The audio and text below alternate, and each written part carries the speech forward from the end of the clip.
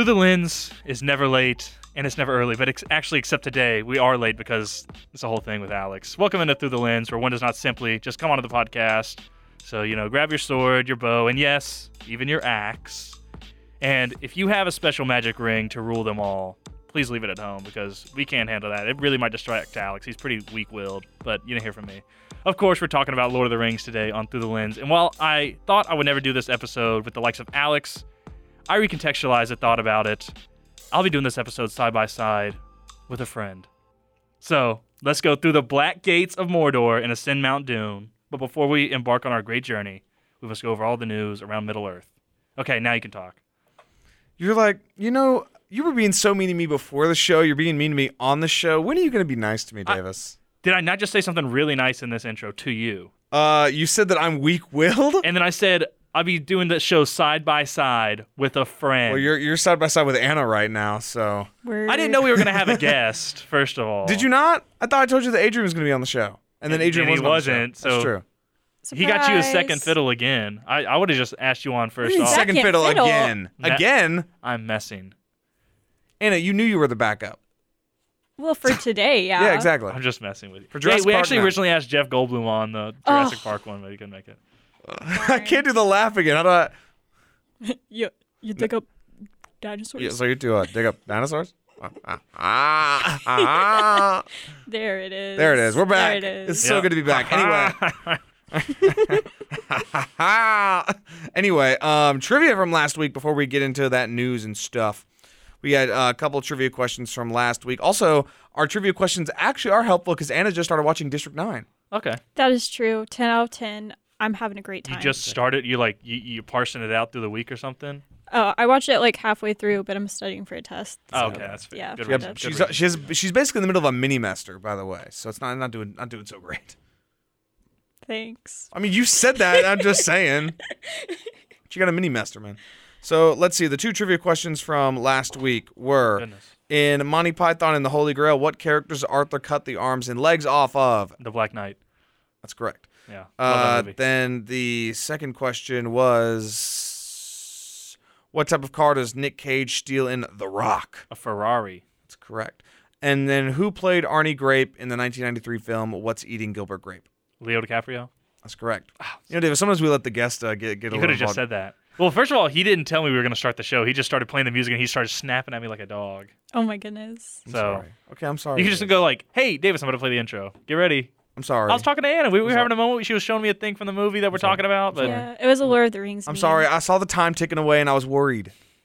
A minute? Davis, we got a lot to talk about. Oh. We have 3 movies that are 9.5 hours in combined length alone. Unless you watch the extended editions. I still have never watched them. They're so good. I just started playing one of these the other day. I was like, I don't remember this scene. And I looked at like the runtime was like 3 hours, 40 minutes. I was like, what is happening? Wait a minute. You clicked the extended for edition? Christmas, I just played. I told Alexa to play it or whatever. Oh, yeah. Fair. For Christmas, my little brother was like, do you want to watch The Lord of the Rings? And I was like, heck yeah. Because, gotta watch them every year. And we were watching it, and there's this scene. I'm like, excuse me? And Joseph turns to me, he's like, yeah, we're watching the extended versions. And I was like, heck yeah. Is that your older brother, right? Little. A little. What's your older younger. Brother? Don't dox your brothers. I'm sorry. What? I was going to say, what's your older brother's name? Because I've met him way back in the day. Yeah. But, do you want like a sibling rundown? No, it's okay. You don't have to do that. Okay. People don't need to know about your siblings. Yeah. They don't Alex even know likes about to ours. dox people on the show a lot. He's like, oh yeah, this person that lives here, blank, that nobody listening to the show knows their name. He does I've it all the never, time. ever said that. You always go like, Jackson? oh yeah, this person, boom. Oh, like, you do that with Corinne a lot. Like, nobody listening knows who that is. But Corinne knows who Corinne is. I mean, I guess. Yeah, I guess that's fine. Davis, come on now. Yeah, no, Glip Glorp, is a big fan of the show. If you don't know Glip Glorp, too bad. You don't know him. Wait. Glip Glorp was in The Mandalorian this past That's week. true. Isn't it true? However, why don't we get into our news? And like last week, we're going to have timestamps. They didn't work the way I was hoping to, but I'm experimenting with some ideas here. It blew up your phone if you pushed them. It was crazy. Oh, that's funny, actually, Davis. So Transistor just updates at random, and new tabs keep appearing in each show folder, so I'm kind of working my way through that, but we're trying to figure it out. Anyway, so today we're going to talk about a bunch of trailers for Spider-Man Into the Spider-Verse, a trailer for Secret Invasion, a trailer trailer for the Blue Beetle film, trailer for Barbie. We're also going to talk about a new Martin Scorsese film and its apparent runtime. First look at Lady Gaga and Joaquin Phoenix in a certain movie that a lot of people are going to be looking forward to, as well as breaking news on Shrek 5 updates and a certain transphobic author that is returning to the limelight somehow or another.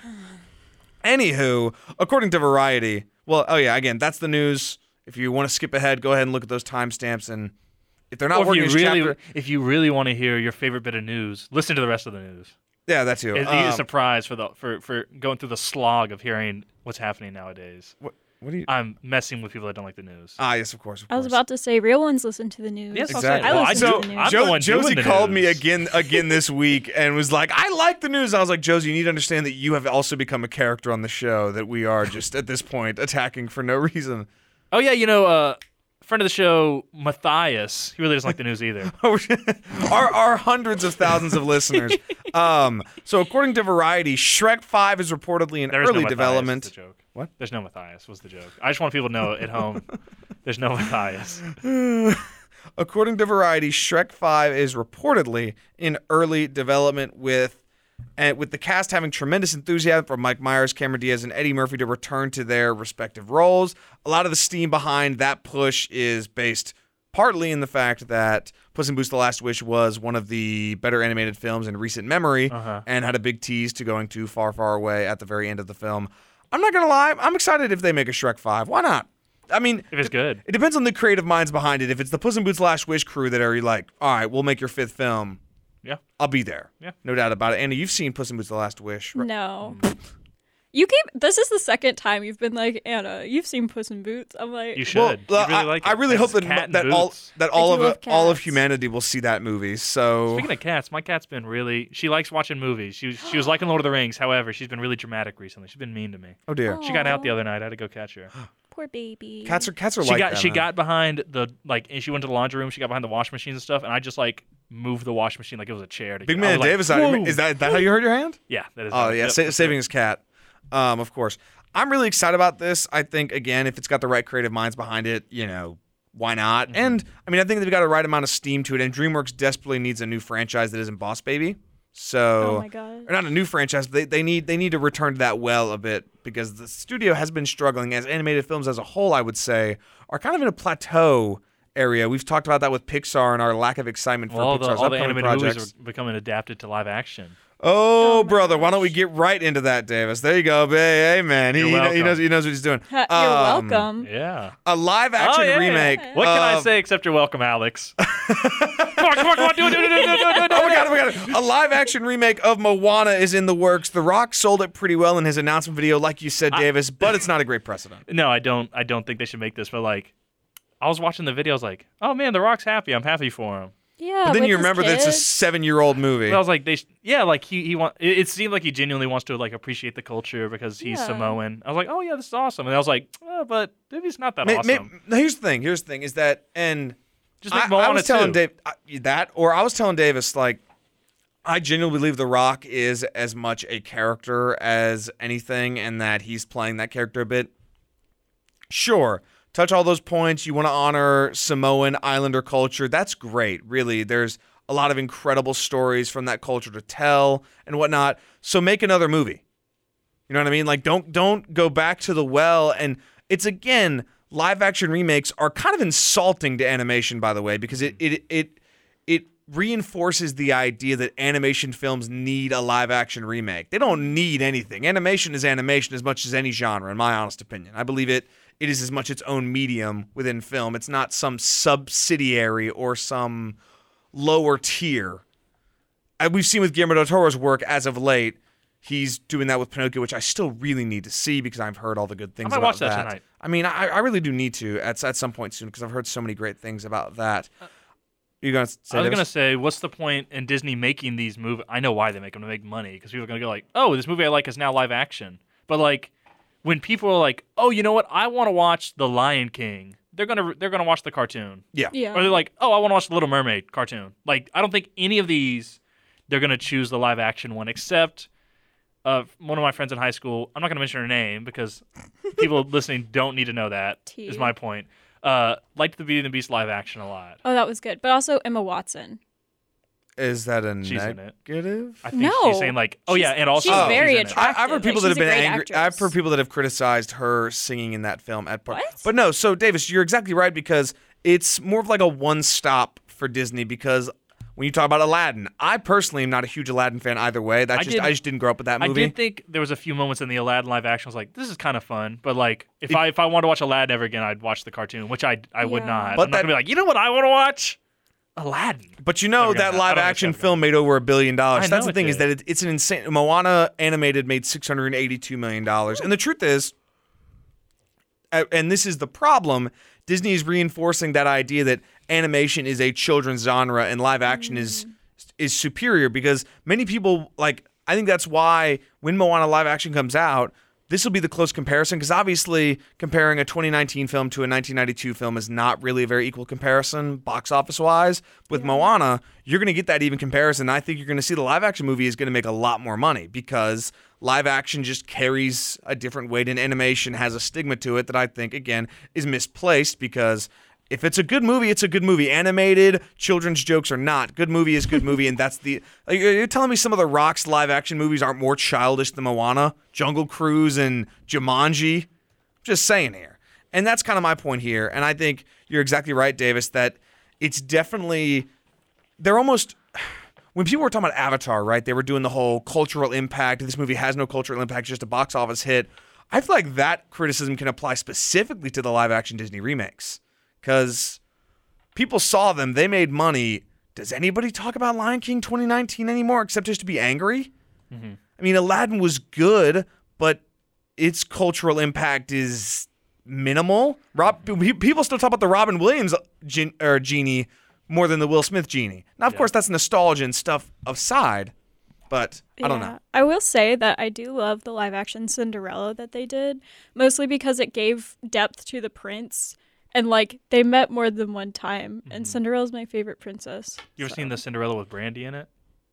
I don't think so. You can check that one out. There you go, man. There's so many live-action Cinderella movies from various This years one's like from early 2000s. It's on Disney Plus. time. Also with animation, obviously you can get a lot more animated. Like it's so much more expressive. Like The Mask is the only live action movie that I can think of. I was like, oh, that's like they're really expressive, just like. And that the was the comics. gimmick, exactly. Yeah. And I think we ran into this last week. Well, first of all, obviously Maui. Part of the enjoyment of that film is that he's cartoonishly giant. Yeah. We've run into the same thing with How to Train Your Dragon. One of the titular scenes in the opening sequence of that film is Stoic in a fist fight with a dragon, which is not doable because there's maybe 3 or 4 people on the planet that can equal Stoic's size and be on screen. Yeah.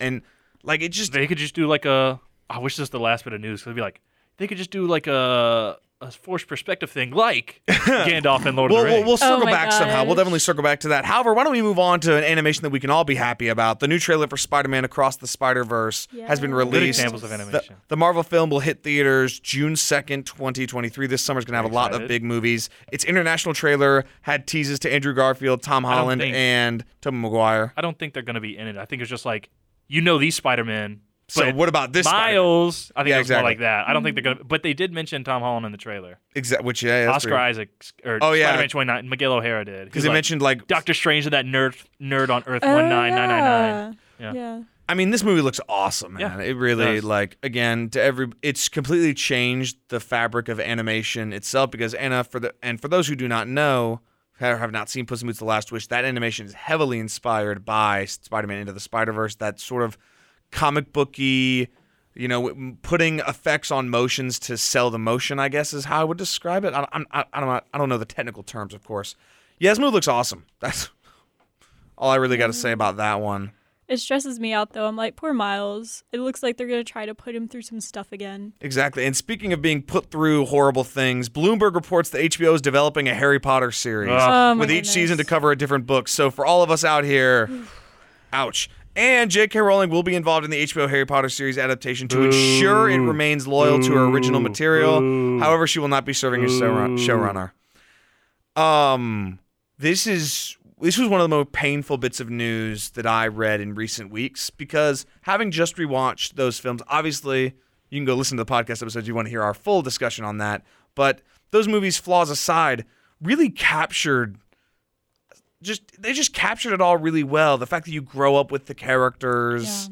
And I just don't want to do that again. It's going to feel, first of all, it's going to feel very hollow, which it is hollow is the point, right? Because it is very much, how can we make this kind of money? And it's not a foreign concept to go adapting a book series into a TV series is better than adapting into a movie because you have more time. Yes, that's no, I have no issues with that. There are people that might, but I don't.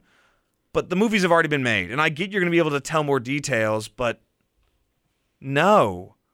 And again, with this, remakes decades apart are fine because visual effects might differ or, quality might differ. Like you can remake a movie from the 70s because the audio sounds bad. And whatever movie you remake, it's going to sound better, so therefore the quality is going to feel different. But is there going to be a person on this planet that is going to be able to beat out Alan Rickman's version of Snape or Ray Fiennes' version of Voldemort or any of Harry, Hermione, Ron? Yeah. I mean, we were talking about that when we were doing the show, Davis, right? I mean, the casting in that movie series is pretty much it's perfect. 100 out. I mean, maybe they missed.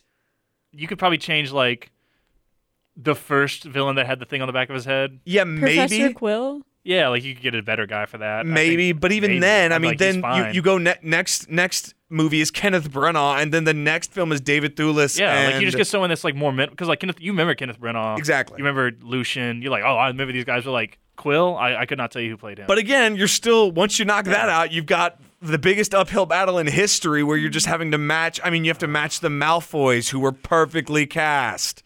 Jason Isaacs is not going to come out and do seven seasons of a show. Or Hagrid. Exactly. Like, he was so loving. Exactly. I mean, he's an iconic character played by an iconic actor who unfortunately passed away. Who played him? Robbie Coltrane from The Oceans, if you may remember. Yes, he is. What's his name? In Ocean's 12. It's a weird name, I remember. It's something like it. It doesn't matter. It doesn't matter. But it's just disgusting, to be honest. I saw a tweet about it. I'm not sure how true this is, but something to think about. It was like, I wonder if J.K. Rowling is doing this because recently Daniel Radcliffe and other members have been coming out like with pro-trans things. Like Daniel Radcliffe is really vocal about it. He helps with saw a thing. trans pride and stuff, that, and rightfully so. Want to add. Yeah, we talked about that too on the show, that these actors have done such a better job, in my opinion, than Rowling for recognizing the impact and reach that their series has. Because Daniel Radcliffe's great at it. Exactly, because they recognize that this is not. You can't pretend to have. Sorry, go ahead, Davis. No, I was going to say, you can't pretend to have a small audience. Recognize that your films have touched so many different people from different backgrounds. And as a character, or as an actor who has played such an iconic character, he recognizes that and the need to support all those many people that have that connection to that series that has been damaged significantly by comments made by Rowling over the past years or so. You were going to say, Davis. So maybe she's trying to make a new series so she can get her own little new people in there to make people forget about Daniel Radcliffe and them, because she's such a TERF that is trans-exclusionary radical feminist, if you didn't know what that meant. I did not know what that meant. Thank you for defining that, Davis. Yeah, I obviously don't want to speculate. I'm not either, but like I don't like J.K. Rowling, so maybe I will speculate. There you go. Like her. There you go. I think it's just very disappointing.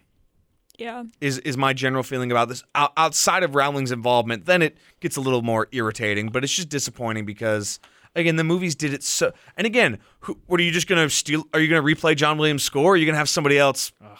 Either way, you're comparing against one of the best scores that's ever been put together, and that was continued throughout we talked about on the show that even when Williams left, the scores continued to evolve in such ways that, I mean, what exactly are they going to do about the iconography at a theme park of the original movies? Are they going to just reuse all the iconography, just slot new people in? It's disappointing. Really I don't feel like there's another way you can like interpret like the train and stuff, or like the flying, like how are they going to modernize? I don't know. Now, again, we talked about it, and we're going to talk about it today with Lord of the Rings a bit about that show, The Rings of Power, but at least that was a prequel. Like, at least it went somewhere different. Yeah. This is just a rehash of the 7 books in 7 seasons, most likely, or probably maybe do 8 seasons because there's some overlap, perhaps, but like, any other things you want to get off our chest about this sad development? It's just, it is what it is, and I will not be watching And speaking of another show that I won't be watching, the first trailer for Marvel's Secret Invasion has been released. The series will premiere on Disney Plus on June 21st. It's dealing with the Skrull Secret Invasion. This has a chance to be one of the more interesting Disney shows released recently, since it's going to be like espionage with Nick Fury, played by Samuel L. Jackson, probably one of the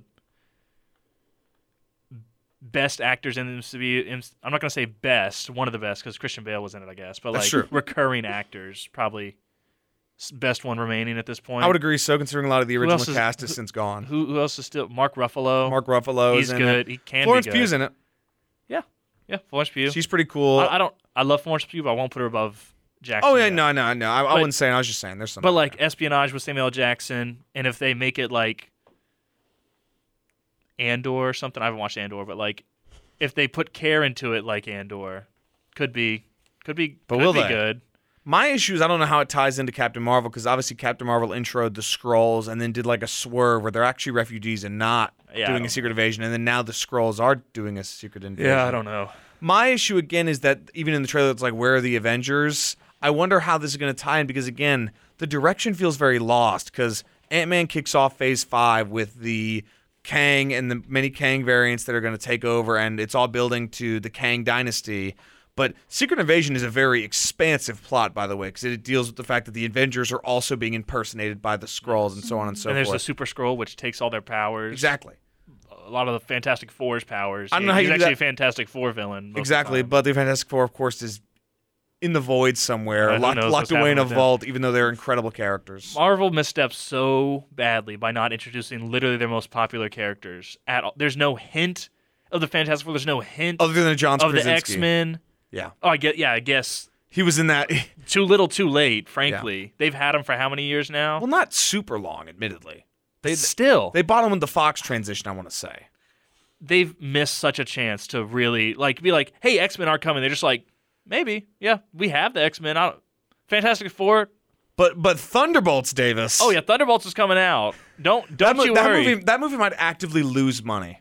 I'm not convinced that movie is going to make a dime, to be honest with you. Literally, your most popular characters before the MCU were X-Men and the Fantastic Four and Spider-Man, which Sony owns still, and Marvel's And even Hulk, you could say. Yeah, and Hulk, Universal, because you can just look at who was bought out to see who was. And about saying who was being made into movies. But like X-Men and Fantastic Four, like your most popular, and they're legendary. And they're just like, meh. We got Iron Man, who's dead now. We got the Thunderbolts. The Thunderbolts. Like, come on! I want to see the X-Men. I agree. It's very, very disappointing. Not really anymore, but I would have wanted to see the X-Men. It feels almost like they bought the IPs just to tease having the IPs. They bought the IPs, so they didn't have any superhero movies to go up against them. Because like they bought the use of Quicksilver and brought in Evan Peters just to do, of course, that horrible twist we talked about in WandaVision. I really think they were just like, oh, I hope we don't want Fox to make a lot of money and steal money from us because they're making good X-Men movies, so we'll just buy them. I genuinely think that's what they could have done. I think that's definitely open to interpretation, I think. Because they haven't made any X-Men movies since then. The trailer looks cool. I just don't know how it applies. Because, again, a 6-episode series is not enough to deal with what could be a multi-movie plot line. Yeah. Mm-hmm. I don't know how familiar you are with Secret Invasion. I feel like they have Zero. Zero, yeah, that's fair. It's so the Skrulls just like take over big positions of power, and they like the Skrulls can like impersonate people by like shape-shifting. So they just like, oh yeah, I'm Captain America. It's basically like the lizard Skrull. people are in charge of the government conspiracy theory put into a comic book storyline. I wouldn't be surprised if that was the reason. Oh yeah, no doubt. That. I think that's definitely the connection. Which movie had the Skrull? Captain Marvel. No, the one that was pretending to be Samuel Jackson's character. That was No Way Home. Or no, that was in No Way Home. Okay. It was. Oh, Far From Home. Far From Home. Far From Which went nowhere until now, apparently. Well, now it's nowhere, right? Yeah. Yeah. Because No Way Home. I think they got to leave it. They can't like resolve it all in the show. But I wonder how. And speaking of another big time comic book movie for or maybe they could like be like, hey, there's this thing happening. He's trying to handle it, and then they leave that for after the Kang Dynasty to be the next. I don't know. I don't know, man. Because actually, after Kang Dynasty is going to be Secret Wars. And that's what they're going to try to do. Isn't Secret Wars though? Isn't that But, like that's the one where like it all collides, and that's where originally that's where Spider-Man got the black suit. Oh, I think. Interesting. I thought Secret Wars was the Skrull. Oh no, that's Secret Invasion. Secret Wars. The whole. I don't even know what Secret Wars is about. The point is though, they've just thrown the IP out there and say, "Hey guys, look at this thing." The first trailer for DC's Blue Beetle movie, starring Zolo Mari Duent, Dueña, I'm going to say that, as Jaime Reyes has been released. The film will hit theaters this August. I'm kind of excited. I don't care. You saw it, Anna? I've seen a single trailer for it. That's the only trailer that there is. Okay, cool. Yeah, it looked interesting. I love Blue Beetle, man. Blue Beetle's cool. The suit looks pretty awesome. It's ripped straight from the comics. People are really mad that he mentions that Batman is a fascist at the end, which is like a throwaway I sent you a very punchline. interesting video about that. Wait. On TikTok. Oh, yeah, I got to watch that. It was actually... It was interesting. Well, I will watch about how masked vigilantes are like puppets of the right wing. Oh, interesting. Not puppets, but the whole point they're is representative of a right wing ideology. The whole which I can point explain if you want. is that George Lopez makes that funny joke at the end of the trailer, which is like a nice hook, and people are like, oh, "I'm not gonna watch this because it's gone woke," and talking about Batman is a fascist, and I'm like, maybe. That's maybe allowed. no, it's not. God, No, Alex. it's not, Davis. Should I just go ahead and curse while I'm at it then? No, Davis, you should not. If I can't say hell, which Davis, is allowed. No, it's I just when you say it. It's just when you nope. I might as well just say a bad word. Shouldn't Stop, I? Davis. He's gonna bleep it anyway. Davis, please don't. Side note: when I first saw the Blue Beetle trailer, I thought it was for the Blue Tick. You know, Oh, the yeah. Amazon Oh Prime series. yeah, there you go. No, I really think that it's a 1 second joke in a movie that is being self-aware and being funny, and who cares? And also, yeah, Batman is crazy. That's kind of the point. The whole point of the Batman fandom has reached the point where people are not realizing the fact that he's probably the worst of, in terms of morality, the heroes in the Justice League. That's kind of the point. He's the much darker of the. He also deals with much darker circumstances, but like, why does he wear a mask? more importantly, like the fact that his. Think about Again, it. I could just explain. His no-kill rule just allows Joker to keep coming out of prison and killing more people. So let's think about that for a second. Again, but people are dramatic, and Twitter is Twitter. He beats up the criminals, but not the system that made the criminals. Oh, there you go. He's a billionaire. Don't even get me started. Don't even get me started. He could fix it. The first official trailer for Greta Gerwig's Barbie, starring Margot Robbie, Ryan Gosling, and more, has been released. It'll be hitting theaters July 21st, the same day as Oppenheimer. Davis was criticizing me for saying that I want to see both those movies on the same day. No, I'll probably see them on the same day, but back to back. Back to back. I'm not saying I You might need like a good bathroom break. Yeah, like maybe a lunch break. Go get some lunch, cleanse, it's an AMC. I'll just get some chicken. Talk about the AMC has like whole meals, man. Talk about the movie, and then go like, okay, now let's go see Barbie. Yeah. Because if you see like Barbie and then you go to Oppenheimer, you're gonna be in Oppenheimer thinking about Barbie. You can't pay attention to Oppenheimer. Or if you're in Oppenheimer, you're gonna be for 3 hours. You're like, oh man, I'm so tired now. I don't want to see Barbie. And then if you're in Barbie, you're gonna be like, oh man, Oppenheimer's so dark. You need a break between them. Anyway, this Barbie trailer was awesome. Yeah, I love it. Oh my god. I'm gonna beat you off, man. They say Beach you off. That's what I said. All right. For the record. Whoa now, Davis. Whoa now, man. But yeah, I think it's gonna be so fun how they're all named Barbie and they're all named Ken. Yeah. I did not know that was gonna and be there's part of Alan, it. but What? Alan. Michael Cera's name's Alan. That's pretty funny. Because back in the day, Ken had a friend named Alan. Who, of course, has got to be played by Michael Cera. There is no other. Alan. This looks. There you go. Alan. Another interesting thing about it. What's her name? Kate McKinnon, is that her name? Yes. SNL star. I didn't play with Barbies as a kid. My cousins did, of course. But I did. Did you like ever cut the hair off of them, or like Oh, draw, definitely. or like draw on them? Cut the hair off. I'd pierce their ears. Did you ever I'd, draw on cut their face and stuff? Sometimes I'd try to redo their makeup. So I think that's what the Kate McKinnon Barbie is supposed to look like. I love Kate McKinnon. Like her hair's chopped and she has stuff all over her face. Give Kate McKinnon the blank check. She's awesome. Love it. Awesome. Okay. Blank check. No, she was just great in SNL. She's Wonder what really, she's really gonna funny. make. Oh my lord. Anyway. All my this movie tax looks dollars awesome. are going to Kate McKinnon's. Love Greta Gerwig movies and love Margot Robbie movies. And Noah Baumbach has helped writing it. Yes, her husband. They do a lot of collaboration. Well, they are married, so I'm sure they collab. Yes. Okay. I'm sure they collaborate on a lot of things. No, everything I've read about that, it just said they are quote unquote partners. I think they're married, but partners, I'm sure is fine. Yeah, I just want to make. Life partners. Sure. I'll say life partners. Yeah. More politically correct. There you go, Davis. But I really think that this movie's gonna be awesome. Yeah, it's gonna be cool. It's just the I'm trailer. excited. It's gonna be fun. And all the posters were so fun. Beach you off. Yes. Yeah, there you go. Speaking of another big-time director with a huge movie coming out, according to a report in Variety, Martin Scorsese's upcoming film Killers of the Flower Moon will reportedly have a runtime close 7 to hours. 4 hours. The Oh my long-awaited goodness. film stars Leonardo DiCaprio, Lily Gladstone, Jesse Plemons, Robert De Niro, Brendan Fraser, Okay. John Lithgow, and more. It's really? expected to be released in October after a Cannes Film Festival I find premiere. it very funny that there's still only the one photo of it. Every time you see a release, it's just the Leonardo DiCaprio sitting at the table. This is basically Scorsese at his peak when he knows his name will sell. Yeah. Like he knows he doesn't have to do, and that's true. That's the same thing with Gerwig and Barbie. Like they've released 2 trailers, and people are all still. people are talking about. I mean, people are like, and it's the same thing with Nolan and Oppenheimer. He's like, I know that I've got it. Yeah. And that's what you do It's when you're. James Cameron does. They're like, oh yeah, by the way, this trailer y'all wanted, here it is. Oh my gosh, that video you sent me on TikTok about the tank, James Cameron. What killed me is the casual. Yes, we invented our own camera, or we built our own camera Like to shoot the. Yeah, they did mention that at all ever again. So, yeah, I sent him a video on TikTok about. Go ahead. Fun fact related to our Avatar episode. This video is sent to me by Davis on TikTok. So you've seen Avatar: The Way of the Water, Anna? Oh my God, they're in water a lot. Yeah. So that was kind of his point, is that we have to find a way to film in water, and they started with wires, and there's a lot of like people around on wires thing, and he's like, this isn't gonna work. So they responded by building a 90-foot long, 40-foot wide tub that was a lot. I don't know how tall it was. I don't think that tank. I feel like tubs. I'm gonna, a little tangent here. I feel like if you say tub, it has like it's a little curved. You know what I mean? Like a bathtub. Yeah, like a bathtub. Either way, a tank.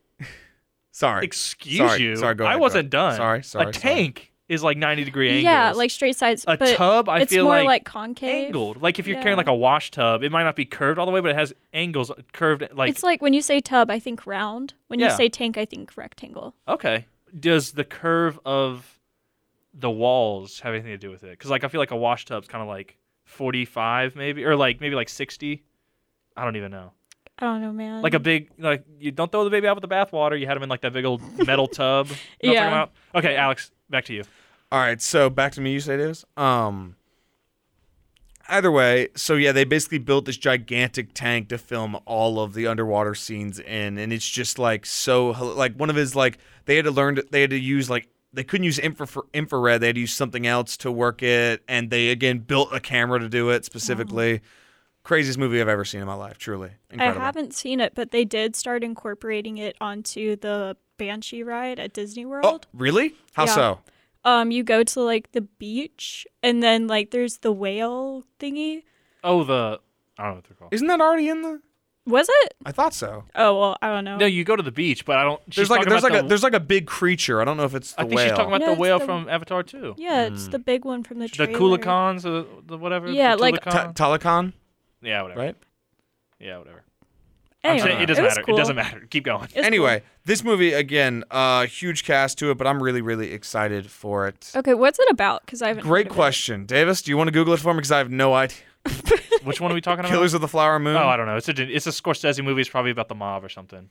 Wait, so Killers of the Flower Moon is a book, The Osage Murders and the Birth of the FBI?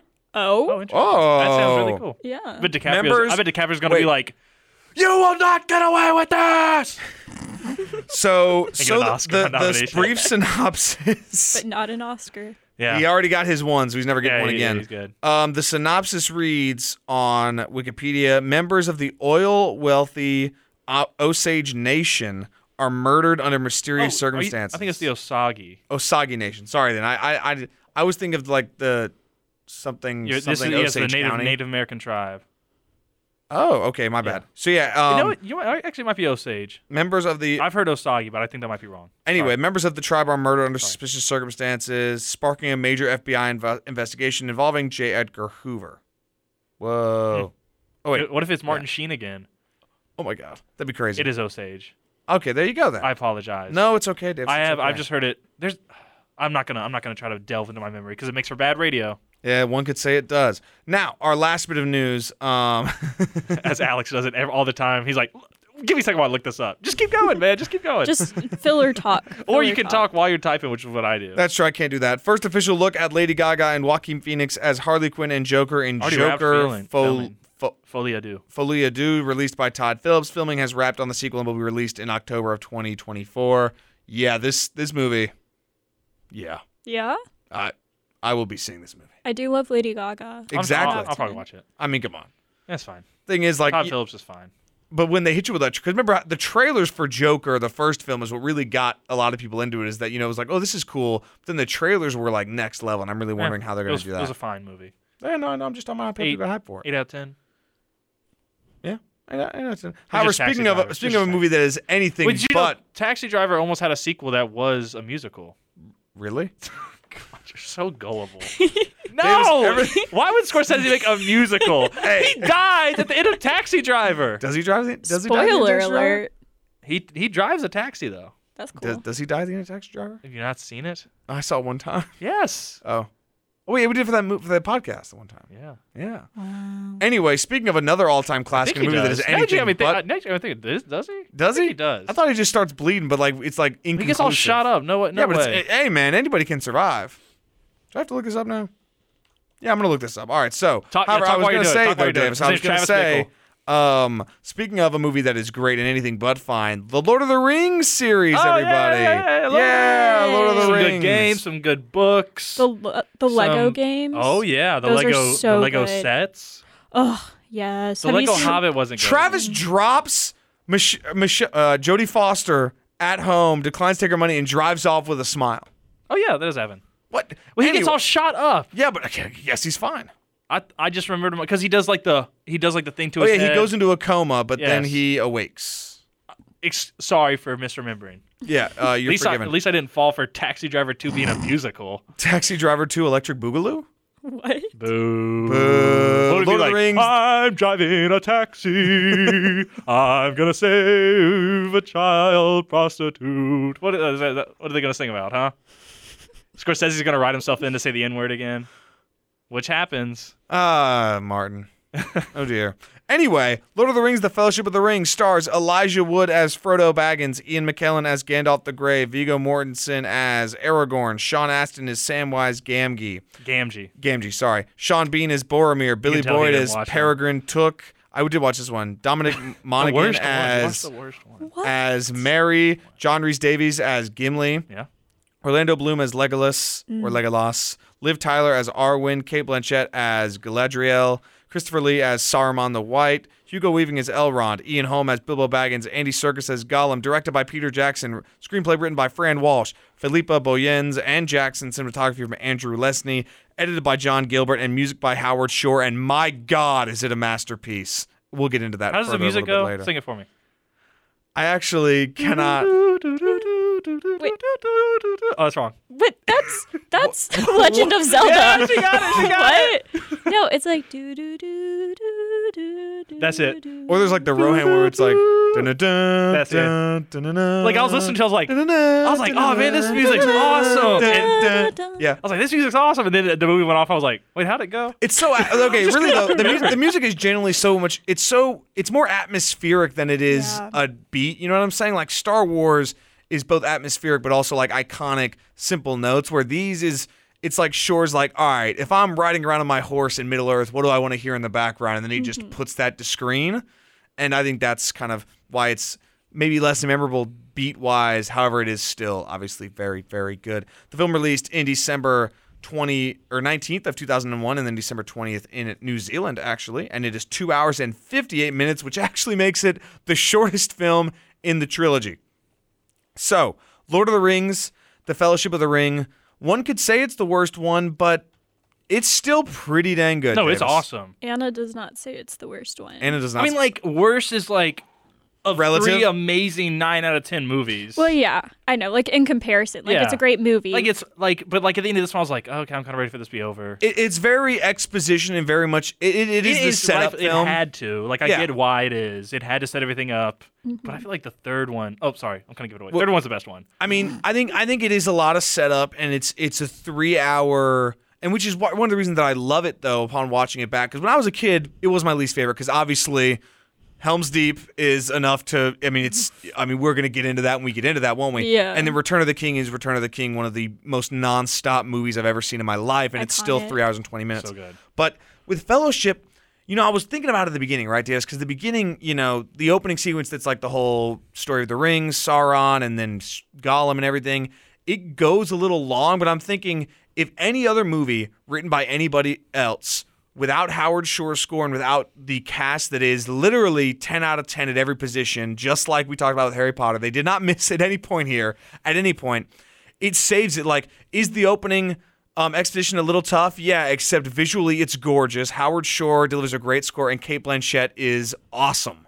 So then, what do you get? You just get a great scene, followed by another great scene. Like when Aragorn is explaining what the Nazgul are, and it's like, okay, this is literally like these are our foes. This is how they became our foes. Yeah. Like, it violates a lot of the exposition rules, but since it's Viggo Mortensen, and since it's Howard Shore, and since they dub in some Nazgul sounds in the background, it's awesome. And that's how I found this film over and over again, is as a kid, yes, because it's a lot of, especially once you've watched them all, you don't really need to learn about all these things the first time over. But having not watched these specifically, I hadn't watched this one in a long time. I didn't remember the first hour of the movie, really. I was like, whoa.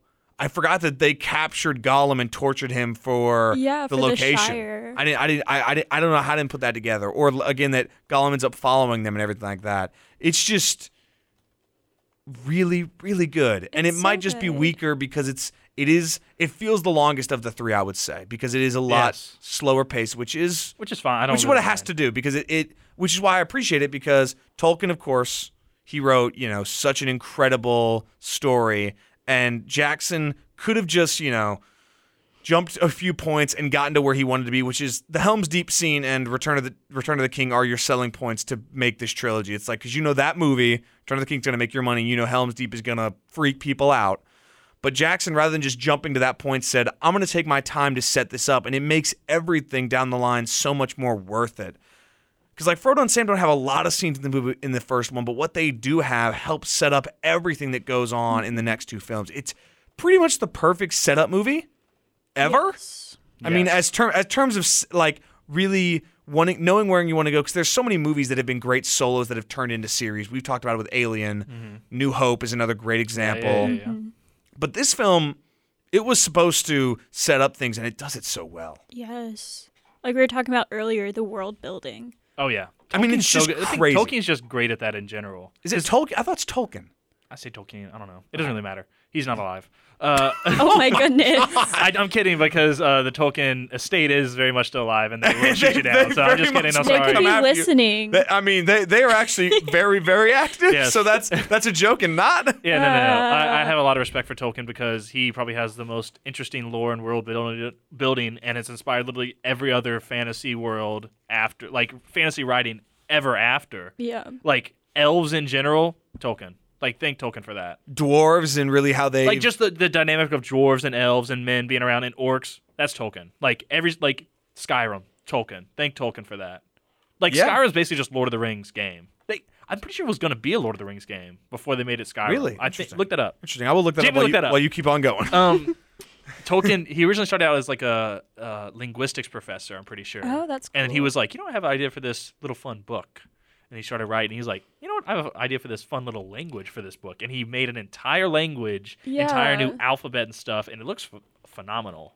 Yeah, I saw a meme about that where it was like people going through, and then with Tolkien, he was like, I have this cool language. Maybe I should make a book around it. Yes. And then... Okay, so it probably wasn't. Well, I don't know if it's true or not. Think it was a meme, but... Memes have truth in them. And Tolkien, I mean, it's just... And again, I think it's such a perfect pairing. I have a idea for a language. I'm going to write a book about it. I mean, and it is funny. No, I mean, even you want to talk about Tolkien's invention of those language definitely inspires the depth that Game of Thrones went with their invention. I mean, they had a whole linguist on set of the show to build Dothraki or whatever. And Valyrian versus Old Valyrian versus High Valyrian. There's all sorts of dialects there. And how could that not be inspired by Tolkien's level of detail in these films? And I think it really is the fact that Tolkien gives you a great base, and I think, again, like, as we saw with this studio and a certain director trying to take similar works in a different direction, The Hobbit, Jackson does it so well here, though, because he dedicates so many scenes to just setting up that world, so many cuts to people at the inn, whatever, I can't remember what it was called, the Prancing Pony, right? Just random shots of that, wide shots of them traveling. The fact that when the guy opens the door to the window to the gate, he has a second one for shorter beings and stuff. That's a great detail to have that didn't need to be there, but it is because they spent so much time and effort into making this worthwhile. Mm-hmm. And it's not seen nowadays in adaptations, because adaptations right now, it's just, let's capitalize on the name. Yeah. This was... Lord of the Rings had been out for, I don't know how... It came out in the 60s. Right. The Hobbit came out before it. And the Silmarillion, I think, might have also come out and before they've done that weird one in Russia, right? There's that weird Russian Lord of the Rings and the animated... They made a play, I think. They did... Well, so David Bakshi did it, who did Felix the Cat, and he did another one. I saw it. He was like a famous cartoonist, kind of controversial as well in the cartoon scene. And he made the Lord of the Rings movie, I'm pretty sure. And the way he did it is he just traced people because he wasn't good at drawing real people. So, Interesting. but then also there was the Russian one. And then I think it was, make sure I'm right about the David Bakshi thing. It's something Bakshi, Bakshi. Ralph Bakshi. I was still looking it up. So Skyrim was not going to be a Lord of the Rings game. Elder be? Scrolls was not. It's just going to be Elder Scrolls, but it is heavily based off the J.R.R. Tolkien writings and like such. there was some like famous game that was originally going to be Lord of the Rings. I feel like maybe I'm making that up. Yeah, so Ralph Bakshi did make the Lord of the Rings movie in 1978. It wasn't very good because he had no idea what the movie. He had no idea what it was about. So he was like, okay, I'll just animate it for you. And then there was the Soviet television play miniseries, Guardians of the Ring. That is, well, an interesting one to say the least. And actually, so the Lord of the Rings volumes were published in the 50s, in fact. Okay. Oh, But again, wow. I think it's just such detail from Peter Jackson and the crew that make it so. And again, when you hit the mark on every single casting over and over and over again, I mean, what are you going to do when you've got Ian McKellen and Christopher Lee going toe-to-toe twice, and it's only twice, but it still is almost scene stealers because it's Christopher Lee and Ian McKellen, two of the better actors of the last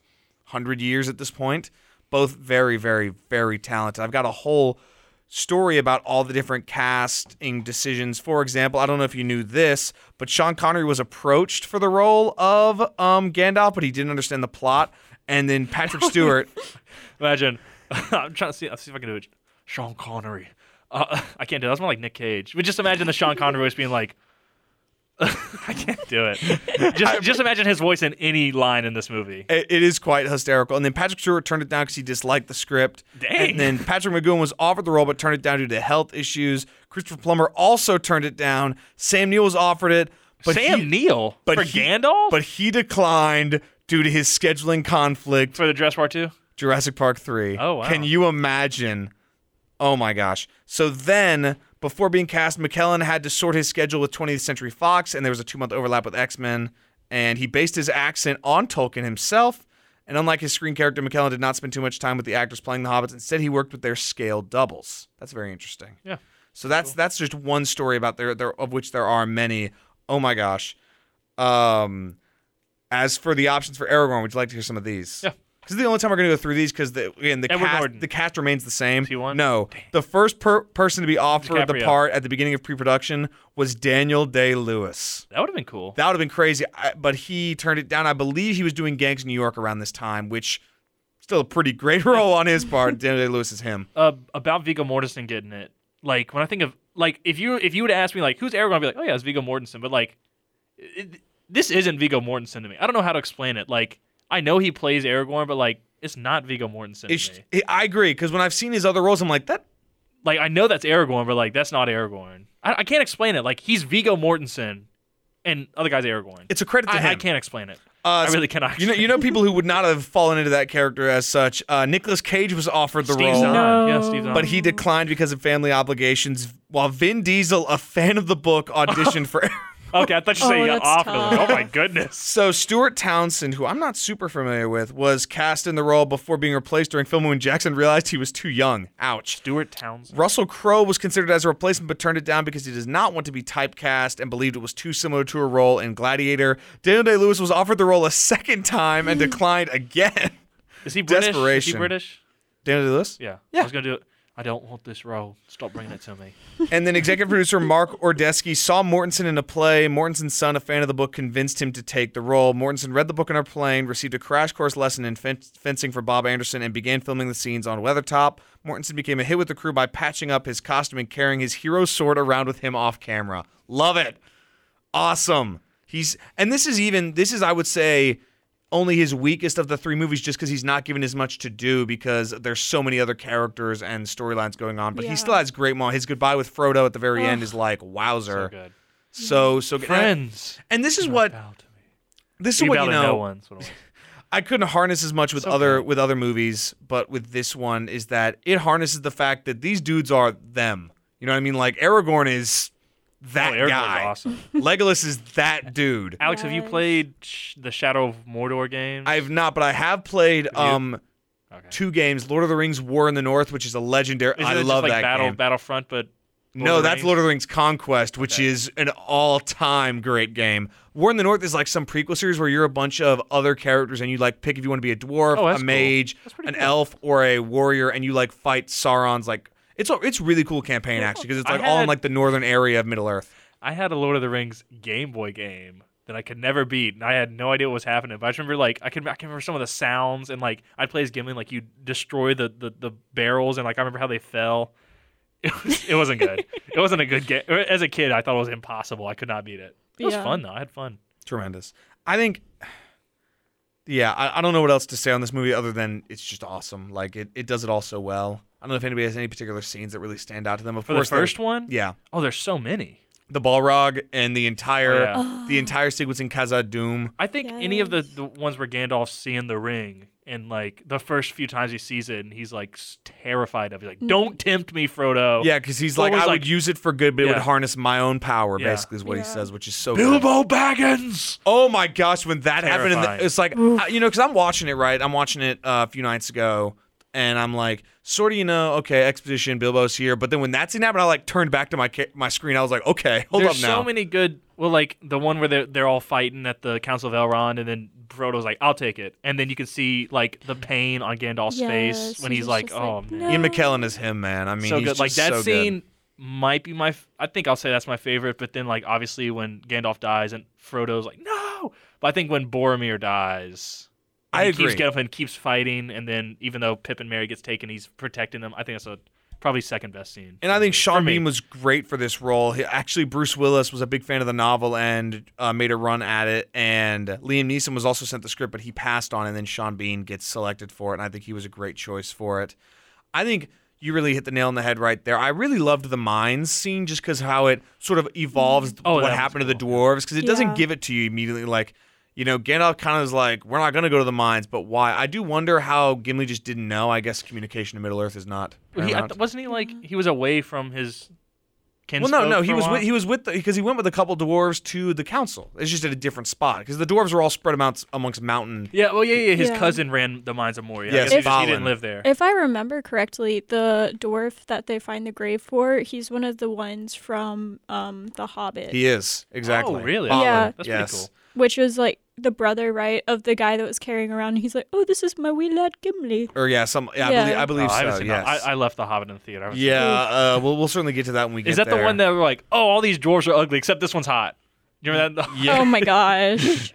Oh, dwarves are so short and ugly except this one's hot. guy. He's cool. This guy is a smoke show. Everybody. Dying. Well, speaking of The Hobbit, I thought it was really funny how Gandalf brought a dragon firework to Bilbo's birthday.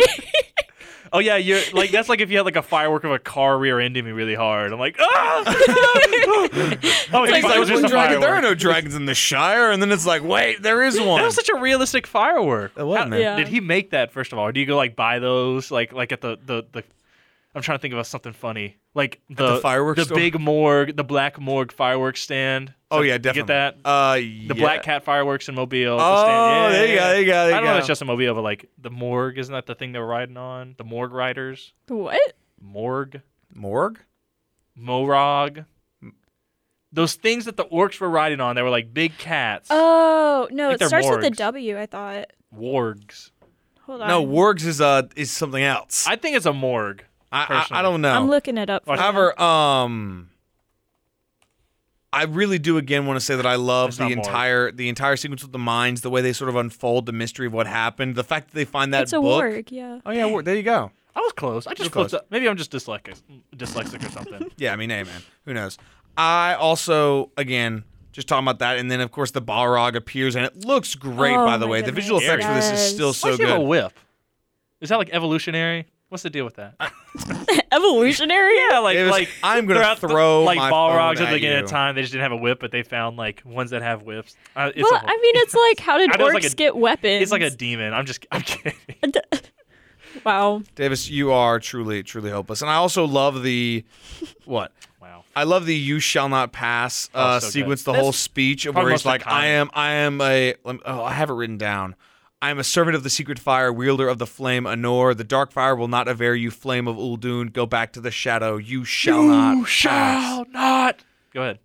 Pass! Yeah, you got it. And then I love how, again, when you have such an asset as Howard Shore's music, which is throughout the film and it permeates every amazing scene, the absence of it is so noted because the entire Khazad-dûm scene is bookended by his incredible score, but the moment Gandalf gets pulled down, the music cuts. Oh, so good. And there are some cheesy, cut the audio so you can't hear anything, silent, emotional There's also scenes. some slow-mo stuff. Some slow-mo stuff. And Frodo going, I have a controversial opinion. Oh, go ahead. While technically, for effects and how everything looks, being practical, Peter Jackson's awesome, but I don't think he's that amazing of a director. The editing is a little editing, shot composition. I think line reading's fine enough. Everybody's acting well enough, but I don't think Peter Jackson's that phenomenal of a director. But I will give him as much credit as possible for all the practical effects and how everything looks and everything details. was adapted because he's obviously a fan of the source material, and I think it's pretty cool how everything is.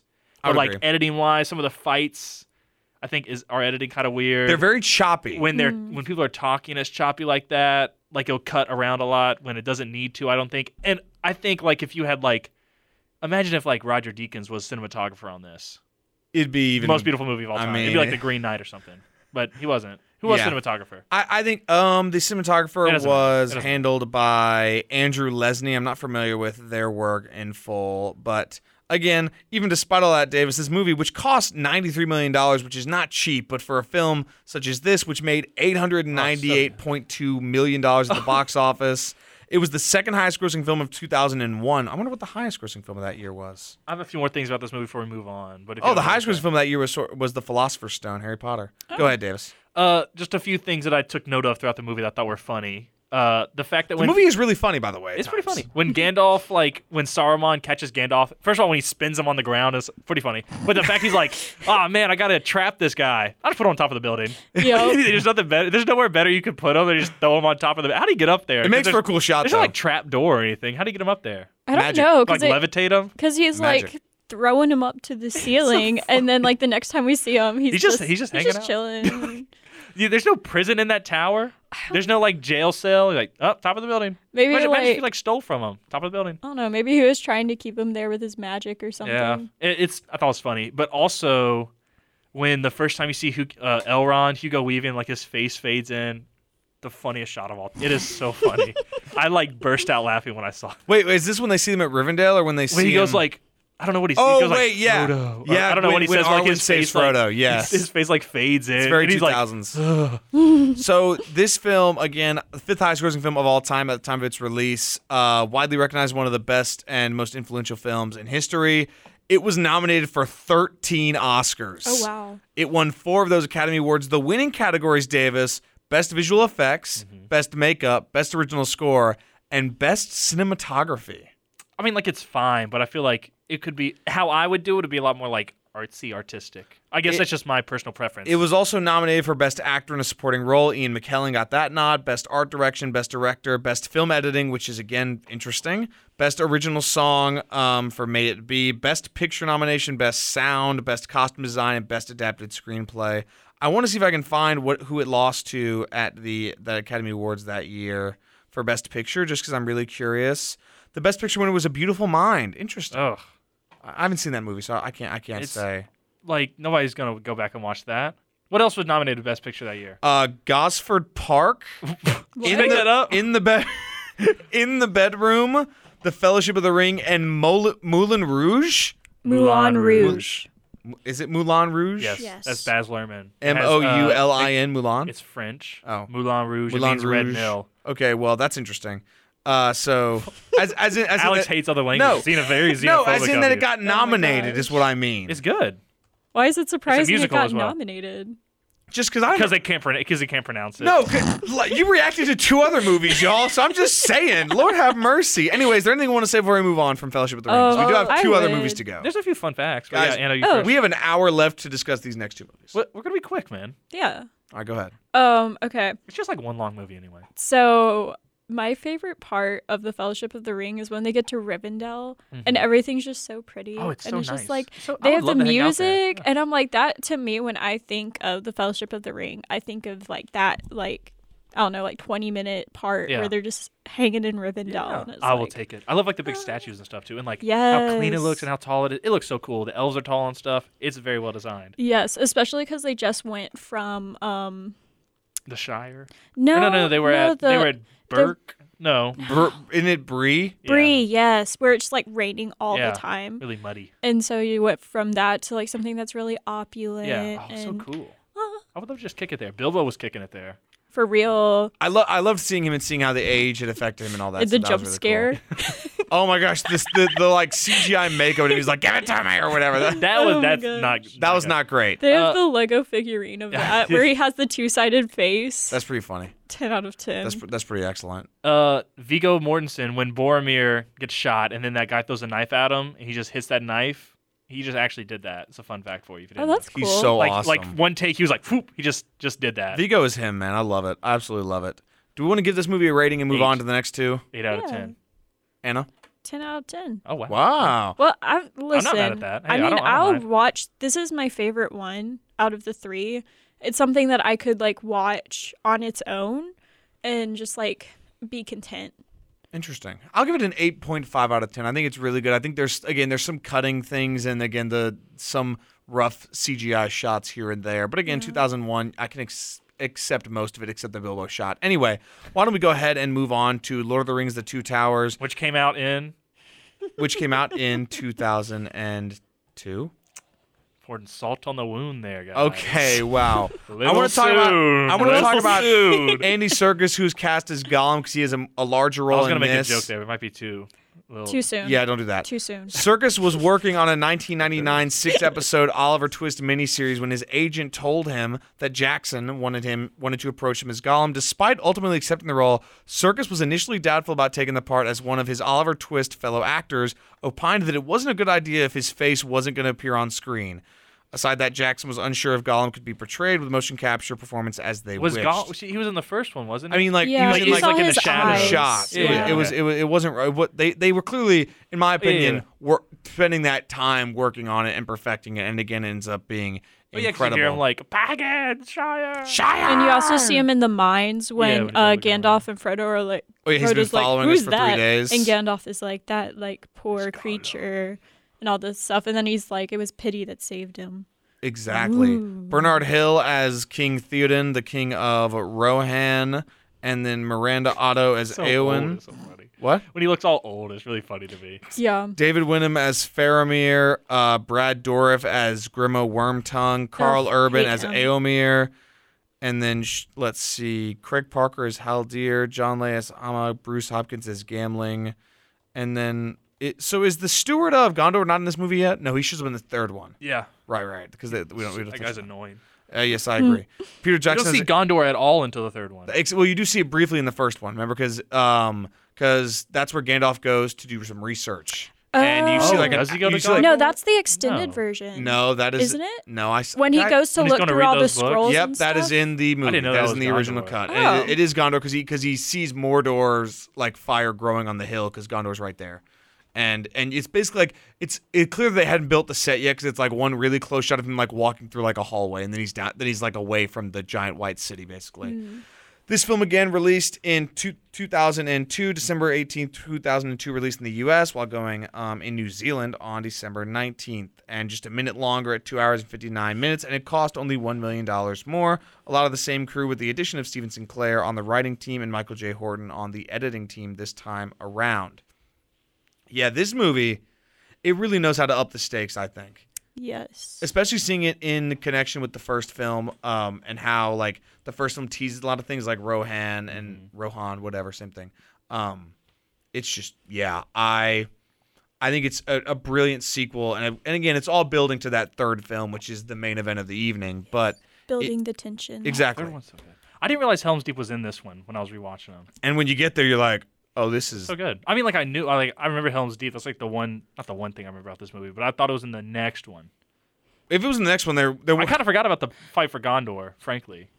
That one's so good, though. I mean, like, it was awesome, but I guess I just remembered Helm's Deep more. Helm's Deep is probably the greatest battle sequence in the history of cinema. This isn't the one where they're throwing the heads over, is it? No, that that is the third one, Return of the King. They actually just did that. They found some extras. They're like, well, guess you're going under, guys. Oh my goodness. This is the one where they build like the little ladders and stuff, and they're climbing the wall, and then they have that like bomber dude. Yes, exactly. It's the one where it's raining the whole time. Yeah, he's like, hold, and that old guy's like, ugh, and he lets it go and he kills the guy. Exactly, and then he's like, "Is this it? Is this all you can conjure, Saruman?" And then the music just starts going crazy. Is this the one that Saruman dies in? Which one? This one? He dies technically at the beginning of the next one, but it's cut. He dies. I'll yes. wait. Yeah, in the lore, in the lore, Wormtongue actually stabs him in the back. Oh. And he falls because in the Lord of the Rings Conquest story mode video game, there you go. You see. Wait, why does Wormtongue do that? I don't remember. He's good now. He gets kicked out.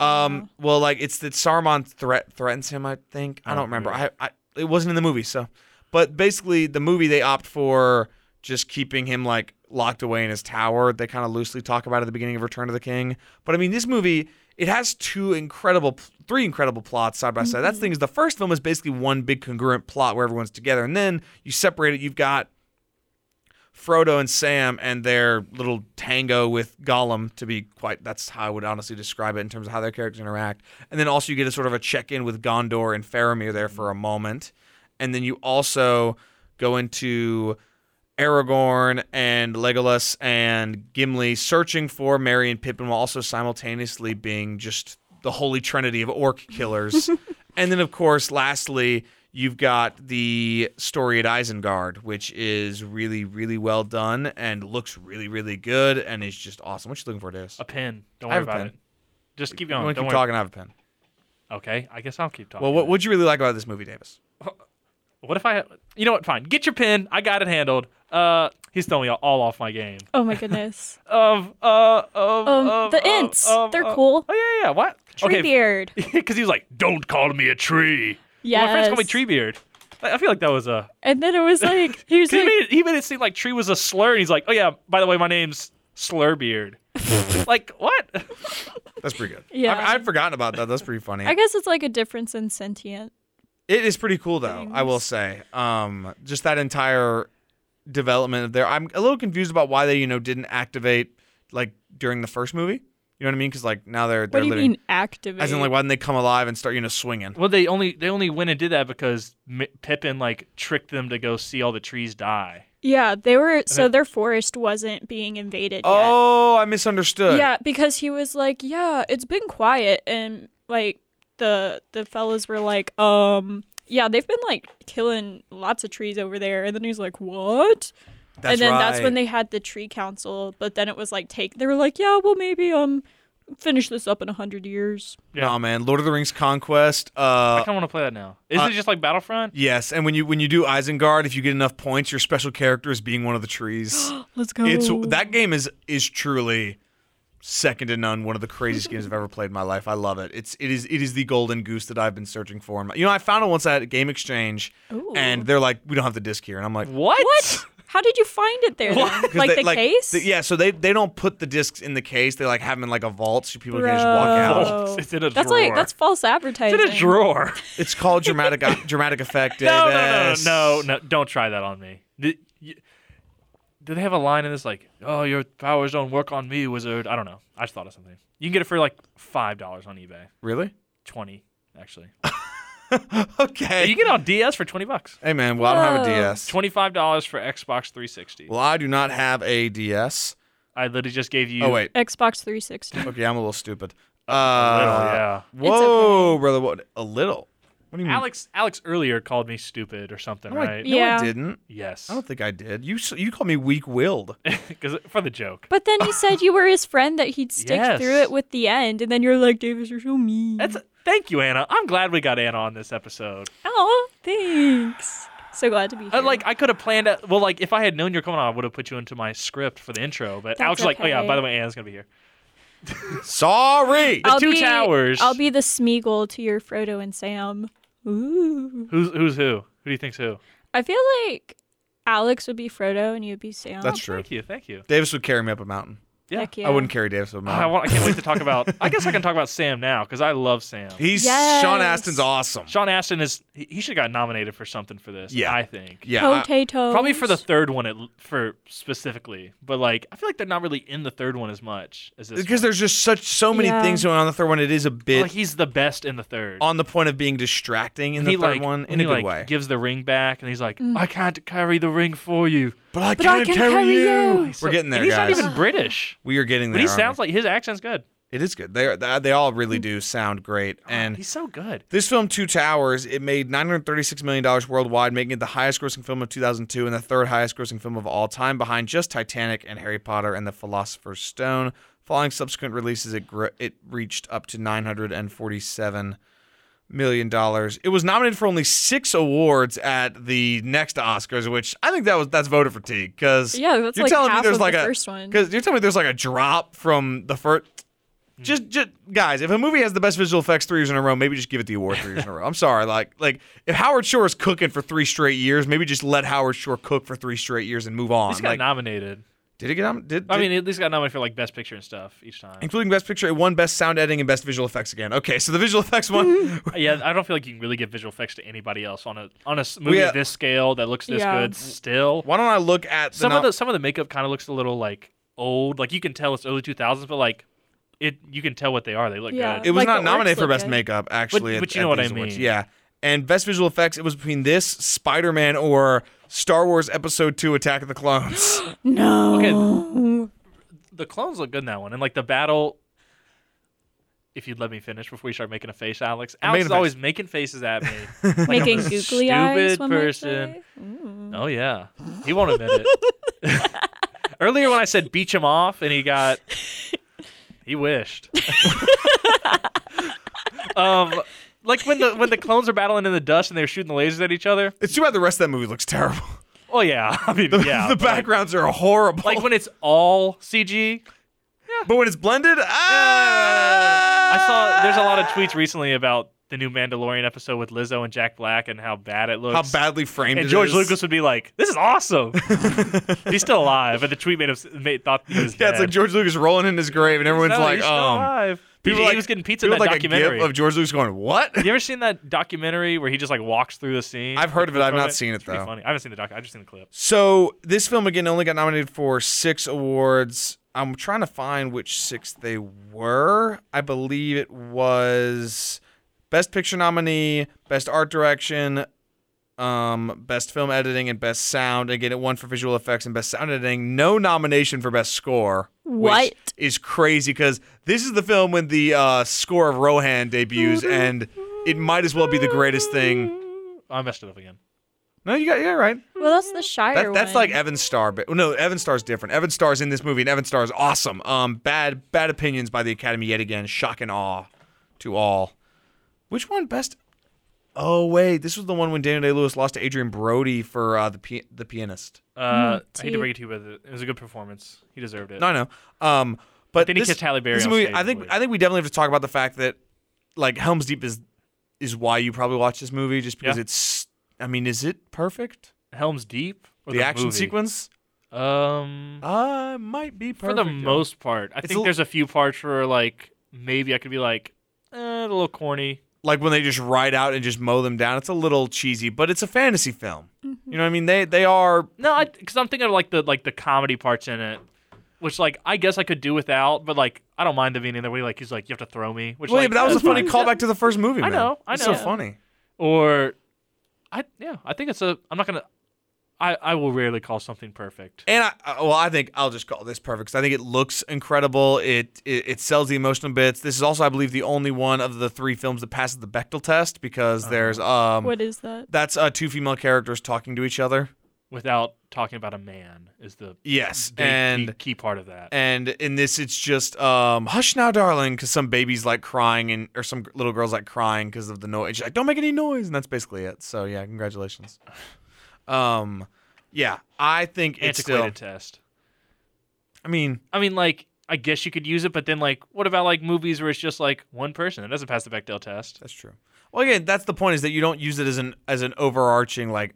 I think you could like ultimatum test, but it's fun to apply sometimes to realize how many movies don't pass it. Yeah. Any other thoughts we have to say on the Two Towers? I know Anna, it's... let's hear what Anna has to say. That's what I was going to say. Oh, sorry. This one is more of like a blur for me. Interesting. For like, because I know like Merry and Pippin's plot pretty well. We haven't brought up the most important thing yet, though. Which is? You know what I'm going to say. The toe. What? Oh, yeah, when he breaks his toe. Yeah. Alex. You said you were going to bring it up, so I was going to bring it up. Bring it up then. Oh my gosh. Bring it up then. Well, I don't have like the deets on it. You were like, I got it. Okay, I got it. When they're looking for Merry and Pippin and they're like, oh man, the writers of Rohan are like, oh, we killed all these orcs. Sorry. We burned them all. We burned them all. We didn't see any little hobbits. And they went over there like, no, Merry and Pippin are dead. And then Viggo Mortensen, Aragorn, kicks like a head with the helmet on it. And he screams and he falls to the ground. And he did that because in that moment, he actually broke his toe, which is like the fun fact that everybody knows about this movie. Apparently, Alex forgot it. No, I didn't forget it. I just thought. So honestly, can I tell you exactly where my mind went? Oh my gosh. Keep going, Alex. I try to be discreet so we can keep this, so we can have a good flow radio, so it sounds good. But Alex is like, "What are you doing, man? Just keep going. I'm trying to be discreet for you." You were confusing me. I didn't know what you. I thought my water was I pointed at his water. I did like a drink signal into me, and he went, "Huh?" Davis, how more clear could I be? I think this is pretty funny. Do you want me to like do sign language? I could like spell it out in sign language. But can Alex read sign language? No, I can't. What I was saying, I've lost my train of thought now. Where my thought went the moment you said the toe was in Pirates of the Caribbean at World's End when that dude gets frozen and he just rips his toe off. Or when Jack has the toes around his neck. Yes, exactly. And he bites one of the nails, man. It's crazy. Thank you, Alex, for that water break. You're welcome. I'm very dehydrated. I can feel it in my mouth. You know what I mean? I assume you feel it there. Like in my my mouth just feels like I need water. You know what I'm talking about? One could say it feels. Ooh. No, don't do that. This is not ASMR. It's a podcast. Correct me if I'm wrong. Is this the one You're where wrong. Actually, I'm Anna. Got him. Your mic's off now, Anna. That joke's got you 20 minutes of quiet Oh, wow. time. He actually turned your mic off. He did turn it off. You're so mean. It's back on now. Continue with your story, Is this please. the one where it ends with Gollum leading Frodo and Sam into the cave with the spider who I can't remember her name. Sheila. No, but it ends with them like leading into like that mountain area that they are in for most of the third film. Okay. Wait, no, because it ends with, I want to say it ends with Frodo like thinking he sees Gollum talking about. Davis, you saw it most recently. I'm trying to think. So after Helm's Deep. I don't know. These are all like one long movie to me, I'm telling you. Yeah, I know. I'm just like, I know the plot, but I'm like, I don't know where it cuts off. They see the Black Gate. Right, and Gollum's like, we have to take a different way around. I think that might have been in the third. No, it's in this movie. Yeah, and then they run into Boromir's brother. Yeah, that was before the Black Gate. No, that was after, I thought. Because I saw the Oliphants. Elephants. That was after the marsh that happened. When Frodo fell into the water. The elephants are in the third movie. It's in the second one, too. They see him then. Because they stop and look at him. He's like, people in the Shire aren't going to believe this one, Mr. Oh, yeah, because Frodo." they're seeing the caravan go through. Oh, gotcha. And that's when Faramir catches them. No, at the end, Faramir lets them go and goes like, if you release these prisoners, we have to kill you. That's what happens. And then feeling betrayed, Gollum has a speech to himself where he decides he's going to take the One Ring. And and then leads them in a deceptive route. To that memory right there. Wait, no, is this the scene where he's just like, you don't have any friends? Yes, where he's like talking to himself in the water. It's Andy Serkis, dude. Andy Serkis is great. Can we get to we won't get to the third movie? Because I was going to say about Andy Serkis in the third movie. Do we have anything else to say about this one before we tap out? Again, I think it's just really, really well done. I love when they Gandalf... do see the Black Gate in this one. Yes. Yay. How does he look like? Oh, it's elven clothing. Actually, I answered my own question. Oh, the Rock? When he looks like a rock, I was like, there's no way your cloak just looked like that. But it was elven clothing. I got it. Mm-hmm. Is elven clothing... It was like magic or something. Okay, there you go. I want to say one last thing. I mean, like, criticisms aside, the like hype that I felt when Rohan and Gandalf appear on the mountaintop and how steep, how randomly steep it is. I don't care. It's awesome, and it's just so cool. And I just love all of them. And I also love when Gandalf frees Theoden from the spell, and it's just he becomes so young again. Yeah, and he comes back, and it's so cool. And then it's just it's amazing. I'm gonna give this movie. I think I'm gonna give it a 9 out of 10 for me. 8.7. Yeah, you didn't expect that from me, did you? I hate that from you, actually. Oh my gosh. I think I'll also give it a 9. Interesting. All right, fair enough then. I'll give it a 9. Honestly, I'll give it a 10 while I'm at it. what?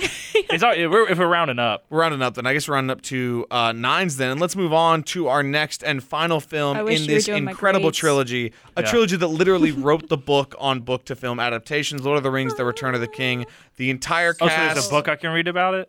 You said literally, so there's a book.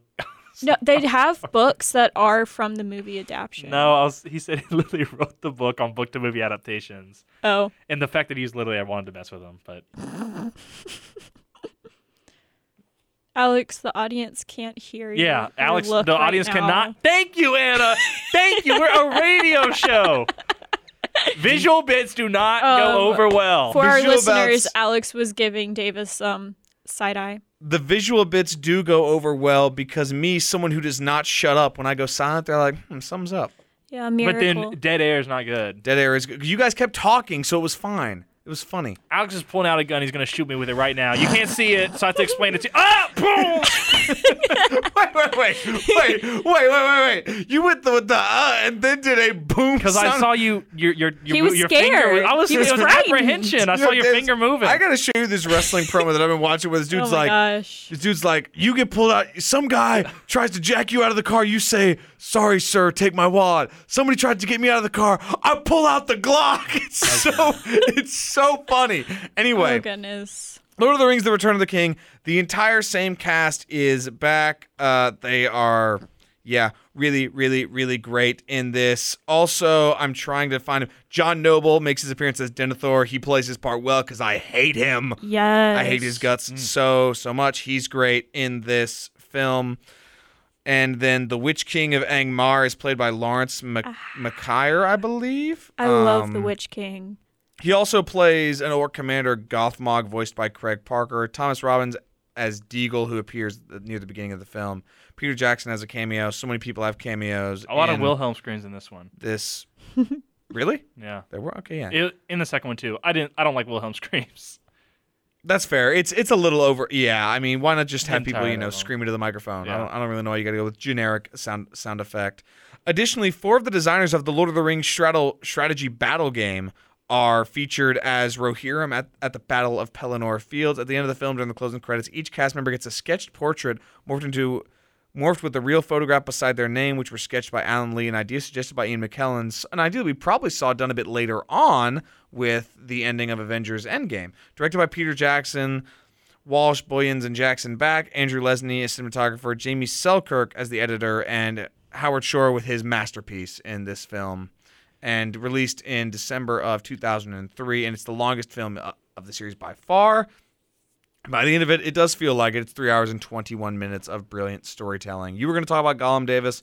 It kind of starts with him and his background with Deagle and expanding upon that. I didn't like that regular human Gollum had that voice, or Smeagol had that voice too. I didn't. Oh like yeah. Like you could just talk normal. Yeah, that was a weird choice from Serkis and all involved. Look at this fish we got. But like okay, cool man. Yeah, that was a weird style choice. But you want to talk a bit about that character and Serkis' performance, Davis? Oh, I had something else I wanted to say. Oh, well, you said we want to talk about Gollum in the third movie. Yeah, I want to talk about Speak your truth. But Davis. since we're probably not going to get back to this, since Saruman's death is cut out of this movie. Yeah. Peter Jackson tried to direct. You may have heard this, you may have not. This is also a really fun fact that everybody knows probably.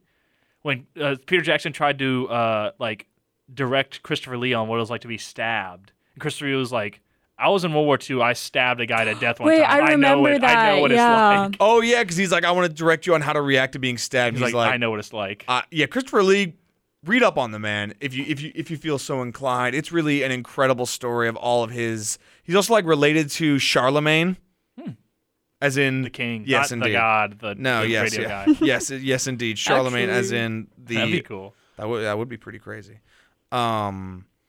Yeah, this film, I mean, it's just nonstop. But yeah, Andy Serkis, he wrote the book on motion capture. Motion capture. He should get an Oscar for it. Gollum still looks great. He does great.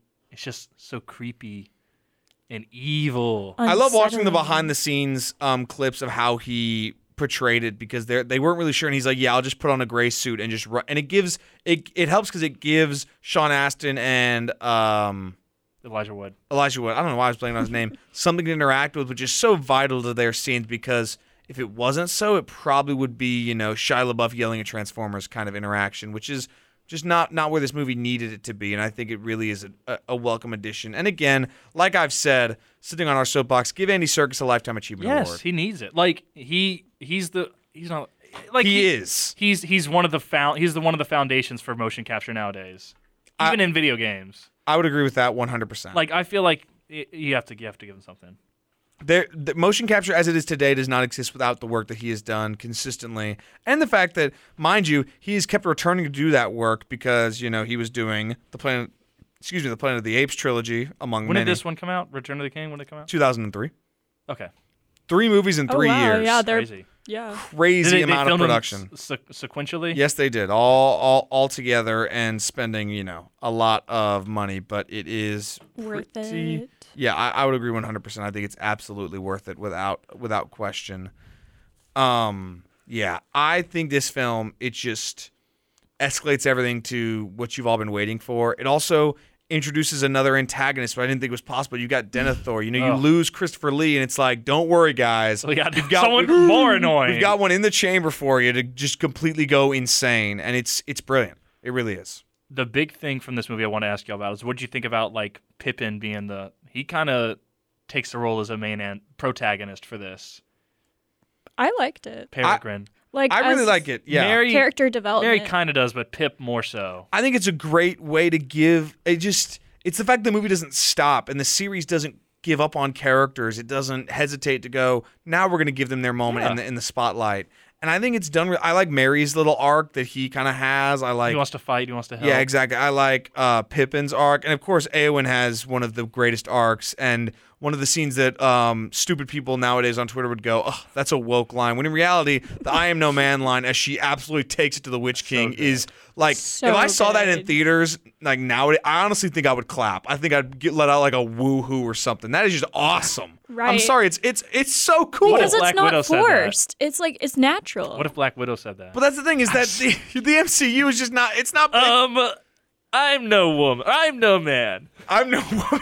I messed it. Dang it! I messed it up. God dang it, Let's go James. back in time. Imagine if Black Widow went like, I'm no man. Wow, Davis. Okay. Well, she didn't go. She was like, I was ripping the helmet I was off. turning it up for the bit. Guys, I am no man. I am Iron Man. Oh my goodness. Yeah, that's a throwback. Oh, for we you. hate the MCU. I am Iron Man. Anyway, I am no man. Tom Cruise was in the running to play Owen before. No, I'm kidding. Like that scene is just so awesome.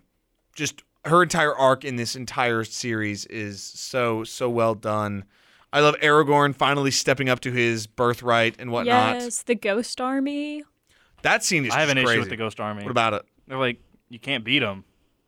Well, you kind of unfair. Well, yeah, but that's Well, it was, I think, supposed to tie in like Aragorn's bloodline. No, I know why they and got to him, prove but like, that he's like the king. yeah, I know why, but like, if that Ghost Army shows up, you're kind of done. well, yeah, but that's the point. Is that no, I mean, Davis, like Well, it was really hard for him to get them Yeah. on his side. exactly, also. and it's also kind of about like not to theorize because obviously, but this film, one, is a fantasy film, so obviously there's those sort of things, and two, it really deals with like the chosen one messiah type roles because Frodo is implicated as one heavily throughout, and then Aragorn is literally the chosen one. Yeah. like he lives longer than normal men. He is the heir to Isildur, one of the last great. What? Isildur. Sorry. One of the last great kings of men. Like, he is supposed to be the chosen one, so I give it a pass for that because the whole movie, and that's kind of what I think is so great about it, is yes, it's these high stakes with the Eye of Sauron and the orcs and the Uruk-hai and the goblins and all that nonsense, but it's really a story about the characters within just going through these events. Like, it's really about Aragorn accepting his birthright and coming to terms with wanting to be Return a leader. of the King. Because he is originally a lone ranger, an exile. They talk about him being exiled, that he's resided to that. And this whole trilogy is partly his story to recognizing that. And obviously even Gimli and Legolas have a smaller story of just accepting each other. And everybody has an arc, and it's beautiful is basically my point that I'm trying to make. I think it's like everyone changing their mindset because Aragorn went from like this place of shame, like, oh, this was my father, or like my past relative, to being like, oh, this is my past relative. Let me right the wrongs that he did. Exactly. And this is something that he genuinely, you see those flecks of leadership in Fellowship, and it grows with each passing moment because you realize that he is a leader of men, basically, and that's his great role. Like, even I loved, again, not to harken back to the first one for a bit, but when Gandalf is taken down by the Balrog but does not die, or does die. Yeah, he does. Oh, yeah, because I guess then he's brought back And as he's like, He's born, Gandalf's like my name. reborn. He's like reborn He's as like as immortal or whole, something. Yeah, exactly. As a holy character of some kind. Gandalf the White. Exactly. Yeah. What color would he be next if he died again? Gandalf the Clear. Gandalf the Translucent. That's not. Wouldn't he just be naked then? Wow. No, it's the color of his robes. That's true. Oh, yeah, he would be. Gandalf the Bone.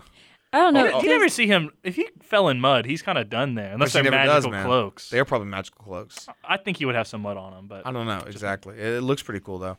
And again, I think just like I was talking back to that, they're all mourning on the mountain, and Aragorn's like, "We must move now," and just pulls this fellowship along as far as he can. Right. And I love how it builds to this again with he convinces Rohan to go to war. He's like, "We have to, or we're all gonna die."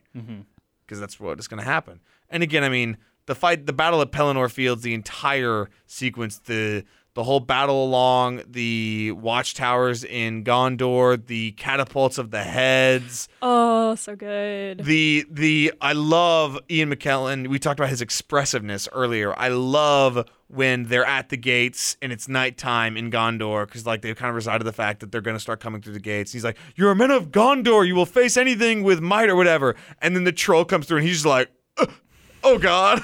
And it's Ian McKellen is so good. That's the scene my grandma always points out. Is his reaction when he sees the armor troll. He's like, "I wasn't prepared for this." he's kind of silly. Like he's just like, I didn't expect that to happen. But he's Gandalf. I don't know. Exactly. I mean, when you're the all powerful wizard. But then sometimes he's just like, "Oopsies." Oh no. my Shucks. goodness. Yeah. I don't know what else you guys have to think about this. Anna? No, Sorry. you got- Anna, Anna, you go go. right ahead. Oh. As our expert.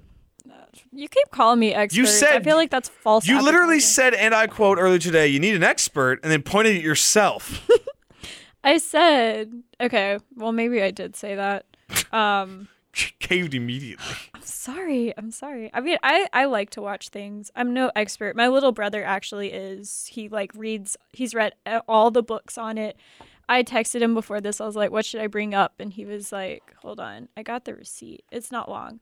But what I was going to say is that I still remember the first time I watched this movie and seeing Frodo's finger getting bit off. I was not prepared for that. Horrific. Like, I was just prepared for someone to just straight up die, but like, no, the finger just. Horrific. Oh, okay, here it is. He said, Gondor's ability to have such a well-equipped army at such a scale, lots of resources. Boom. Wow, boom. Wonder what the schools are like at Gondor. I do wonder as well. We may never know. We probably will never know. Then again, apparently Peter Jackson and them are going to be going back to the well with this series in some form or another. So, in the words of, people everywhere, oh no. Yeah. Also, Sam gets the girl, which I love. Yes, so that Rosie. actually, in the extended edition, by the way, Éowyn and Faramir end up together, apparently. Really? Because I thought obviously... they were like related. No. Oh no, she's from Theoden. I'm sorry. She's from Rohan. My Yeah, fault. exactly. No. Okay, sorry. Refresh me. Faramir is Boromir's brother, the son of Denethor, okay. who we is think he the is one dead. that tries and to then, get the dad tries to light him on fire? Yes, exactly. Which is such a Gotcha. great scene, by the way. I love everything. So good. Everything that happens in Osgiliath is so terrifyingly terrifying because the orcs are just more. Yeah, everyone's just like lost their minds. Yeah, it's like we're all gonna start dying, guys. By the way, so yeah, that happens in the extended edition because obviously Éowyn and Aragorn sort of have a hinted thing, but he is promised to Arwen. I wasn't sure about. I wasn't feeling that. I mean, It was fine. it's all right in the grand scheme. I think it's all right. You know. I don't know. I feel like Aragorn and Arwen, or what's the blonde chick? Eowyn. Eowyn. I feel like hers was more of like a schoolgirl crush because he came in, he saved her uncle, and now he's like some super hot brave hero. But then he's like, nah, I got my lady. He's got Liv Tyler, man. Daughter. I'm about to say Steven Tyler, man. He's crazy. So good. And this film also only cost $94 million, which is just incredible considering the scope and scale of it all. But it made $1.46 billion, Heck yeah. which I would have killed to the see this highest in the theater. grossing film of 2003 and the second highest grossing film of all time. What'd you say, Davis? I said I would have killed to see this in the theater. I mean, could you imagine? Technically, you could have. That's you wouldn't true. remember it, though. It also has had some re-releases as of late. It was nominated for 11 awards and won all 11, tying Ben-Hur and Titanic as the movie with the most Academy Award wins. It went 100%? Yes. Oh, that's cool. It also became the second film series whose entries have all won Best Visual Effects after the original Star Wars trilogy. Return of the King was the first fantasy film to win an Academy Award for Best Picture. Just looking at the list, it was up against Lost in Translation, Master and Commander, Far Side of the World, Mystic River, and Seabiscuit. And it took that home. No acting nominations or wins for any of the people involved. Yeah, However, I guess, who do you choose? I guess maybe that's, who do you nominate? Viggo Mortensen. Yeah. Sean Astin. But then you can say Sean Astin, and you can say Elijah Wood. Then you can it's hard because they're consistent. Davis, this same year, Mystic River had 2 people nominated in 2 different categories. Actually, no, it had 3. So it had Best Supporting Actress nomination, Best Supporting Actor, and Best Actor nomination. So it can be done. The problem is the Academy didn't want to give them 17 awards, which is what might have happened. Best Adapted Screenplay at 1. Finding Nemo won Best Animated Feature Film that year, actually. Oh, it lost. Can't believe Return of the King didn't win that one. Oh, yeah, it's actually... I want to talk about Sean Astin. Yeah, go ahead. I guess Samwise. First of all, I love when there's a good male role model like this. Just he's just good. He's wholesome. He's a wholesome guy. He's good. He doesn't... he gets mad at Smeagol, but, I feel like for pretty good reason. Yeah. He beats him up. I'd also say he's just not he's not bad. And it even toys with that, getting mad at Smeagol, because then he's sort of kicked to the wayside and it tests his resolve and he still goes back for Frodo. No matter what happens. I feel like it's also hard nowadays to find movies where the main character has this best friend supporting character and then it's completely platonic. Yes. Or they're not related. So I just love a fraternal love there, not platonic brotherly love there that they have. He's his gardener. But also, do you think they threw in that line about Rosie Cotton or whatever her name is, so people wouldn't be like, oh, they're gay for each other? Well, I mean, I was watching, I was like, because I'm sure you could interpret it as that. Well, but then he he's mentions like, Rosie in the first movie. Oh, does he? Also, yeah, Okay. because they have at Bilbo's party. Sam's sitting down, he's watching Rosie dance, and I can't remember who. It might have been Frodo, but he's like, oh, go ask her to dance. And he's like, oh, no, I don't have the courage. And then later he's like, I'm going to go back and I'm going to go marry Rosie. So it's that switch from the timid, Sam, sweet person to this courageous. Stop it, dude. Stop it right now. Are you trying to make a ship name? No, Yeah, obviously the only ship name is Gimmagus, but that's for Gimli and Legolas. But oh my goodness. Wait, Gimgalus actually is more. Yeah, sorry guys. That sounds like gangrene. Legally. How tall is Legolas here? Because sometimes he seems really tall. Oh my god, I forgot. I want to mention that. I love in the first one when he's walking on top of the snow. Everybody's judging this, and he's just like. Yeah, that's just light-footed. That's so funny, man. I love that. I don't know how tall he is, but I mean, I know how tall Orlando Bloom is. But it's all forced perspective, I feel like man. elves are supposed to be really tall. I don't know if I'm just making that up. I don't know if they're supposed to be really tall. I think maybe taller than humans. Yeah. But in comparison to the hobbits and the dwarves, that makes them tall. Yeah. Yeah, I think it's definitely it's a lot of the funny fact to see how short the hobbits are. Yeah, exactly. They don't go to it a lot. It also helps that Hugo Weaving is 6'2", so I mean that's a pretty tall guy. So I mean that's kind of the reference. Every time I see his face, all I can think about is his face fading in. Every time I see him, I can think of as Mr. Anderson. Oh my god! You know what I'm talking about, y'all. Yeah. And then of course Howard Shore won for Best Original Score at the Oscars. It got Best Sound Mixing, Best Art Direction, Best Costume Design, Best Makeup, Best Film Editing, and Best Visual Effects. No doubt about it. It beat out Pirates of the Caribbean: The Curse of the Black Pearl for Best Visual Effects, which that's a tight contest between the two of those, I'd say. I don't know. I'd rather watch Return of the King. I mean, yeah, I'm talking about visual effects though. Like I'm not Yeah. either way. I didn't stutter. Wow. One issue with this movie is, man, the ending is long. Okay, but it ties up all the necessary ends. It gives you closure. No, I know, but it's like when it fulfills. You know, when you end a movie, like, okay, Dave, remember we were watching Moonlight this past week. We're going to talk about that in a bit too. Like, you know how a movie ends and you're like, oh man, I really want to know what happens to them, but you know you shouldn't because the movie is ended on a right poetic note. This movie is literally answering the what happens to these people and that people, and it ends like 40 times. I'm just saying that's my only critique is, and that again, it had a lot to do, and I respect it for doing it. But man, like, I mean, I'm just thinking back to memory. You know, you like the whole Battle of Gondor ends, and you're like, from the emotional high, you're like, oh man, and it's like, well, we still have to go to Mordor, and you're like, oh brother, and then you go back to Mordor, and then the eagles come in and save, and you're like, okay, and then they wake up, and it's like, okay, and then Frodo's like, I'm leaving, and it's like. Oh, and then then Aragorn gets crowned king. It's like, okay. Then Frodo's like, I'm leaving too, and it's like, okay. It's such like I think he could have stopped after like everybody kneeled to them, and then it was like, boom, cut. Yeah, back. well, like I mean, it just, and I get it. You bow to no one. I do right get there. it, and I think I haven't read the books. So maybe Jackson wanted to stick with Tolkien's tying up of those loose ends, but I think you really could have ended with the "you bow to no one" scene. That poetry.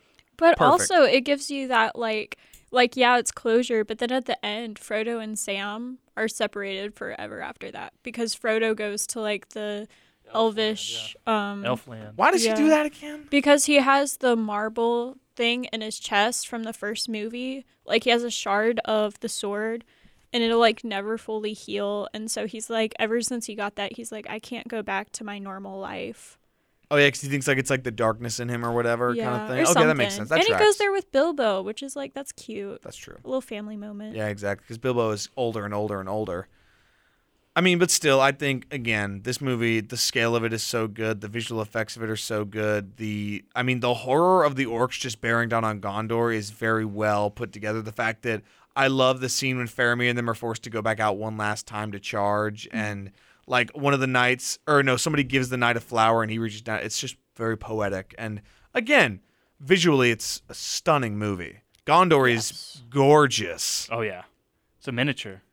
That's right. Exactly. It's God bless people that still use miniatures, I say. And this is, to be honest, watching this movie is what makes me so angry about the Hobbit movies. Because they're so lazy and so cheap looking and so ugly. Yeah.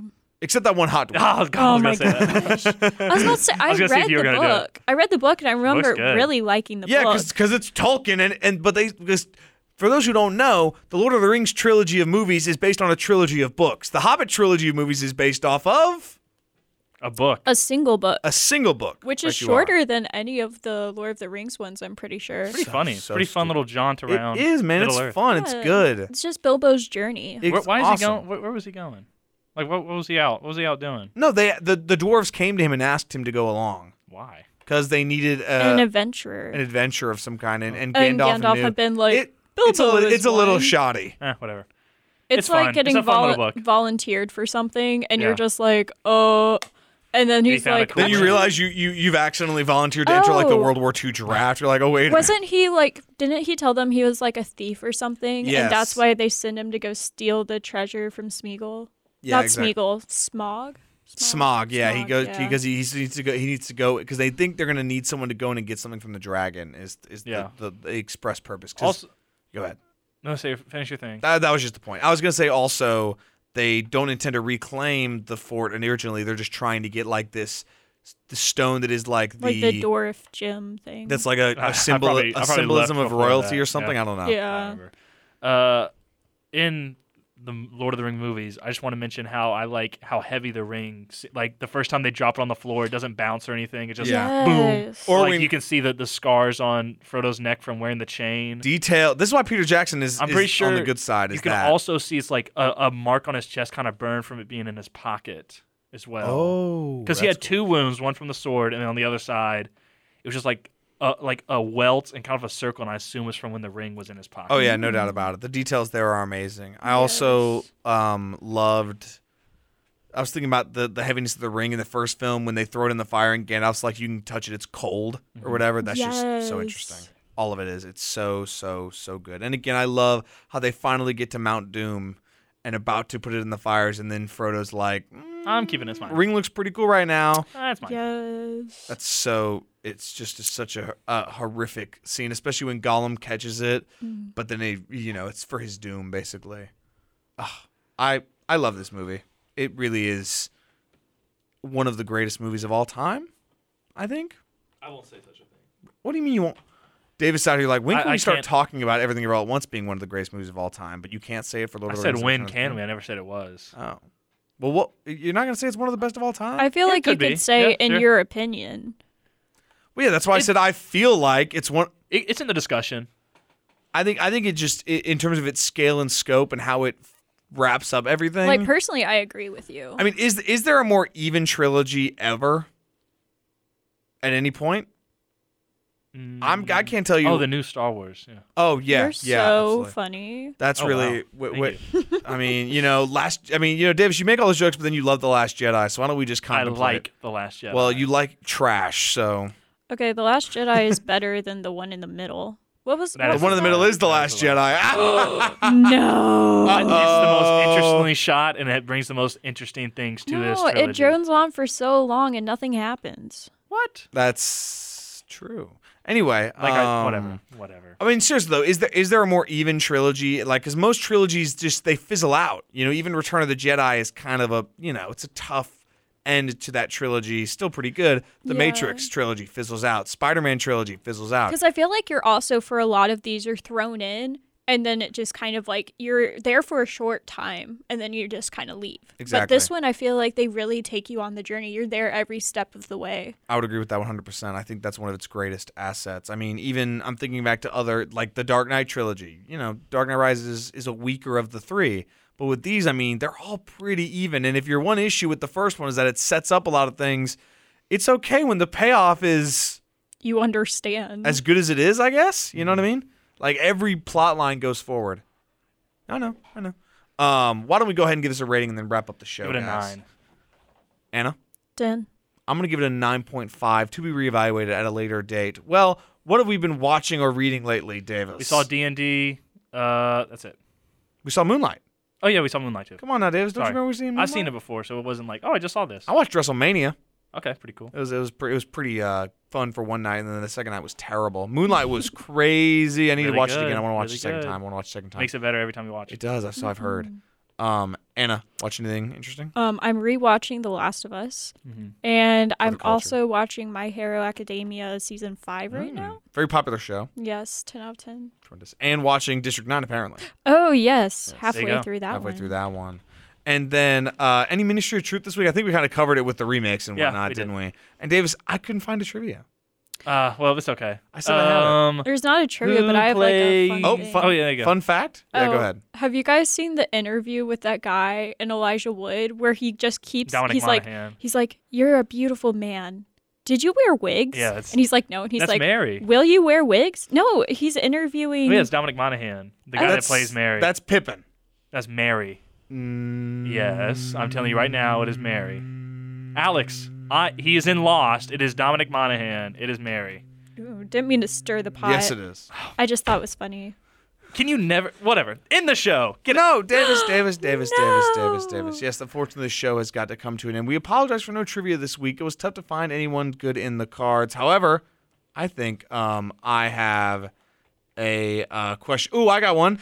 Who plays the hot dwarf in, there you go, yep. Oh in The my Hobbit? gosh. Okay, that you have to give a name because that's a relative thing. It's the one that doesn't look plays, like a dwarf. Trust me, you guys know who we're talking The about. one who hooks up with the elf, kind of? Yes. Yeah. Also, and who plays the elf because she was in Lost. There you go. Two-parter question Okay, there. cool. All right. And with that, I would like to thank everyone for joining us once again here on the set for another episode of Through the Lens, Weagle 91.1 FM's longest-running movie podcast and longest-running podcast of any kind. If you have any thoughts on the Lord of the Rings trilogy, controversial or otherwise, I don't imagine there can be any controversial opinions, you can let us know directly by following us at Through the Lens Weagle on Instagram. That's Through the Lens WEGL. We'll be back next week with special guest Sutton Sylvester making his return as we talk about the first 5 Fast and the Furious movies. Davis, I know you are excited for this one. I can hear the excitement in your voice. He's so gosh, ecstatic. I think he's crying from happiness. Davis, do you want to let the viewers how you feel about that? How about those? No, not at all. Well, I would like to thank our special guest Anna for stepping in for some emergency guest duties tonight. We really, really do appreciate it. And again, she's the expert, as she said. Oh, goodness. But as for me, I am Alex, sitting along with my co-host Davis Carroll, and we will see you all next time for some more Through Lens as the end of the road continues. Only 4 episodes left until the end times. We got Britt Bowen joining the show. All kinds of special guests coming up. I'm really excited for it, and I hope you guys are too. But until then, we'll see you next time.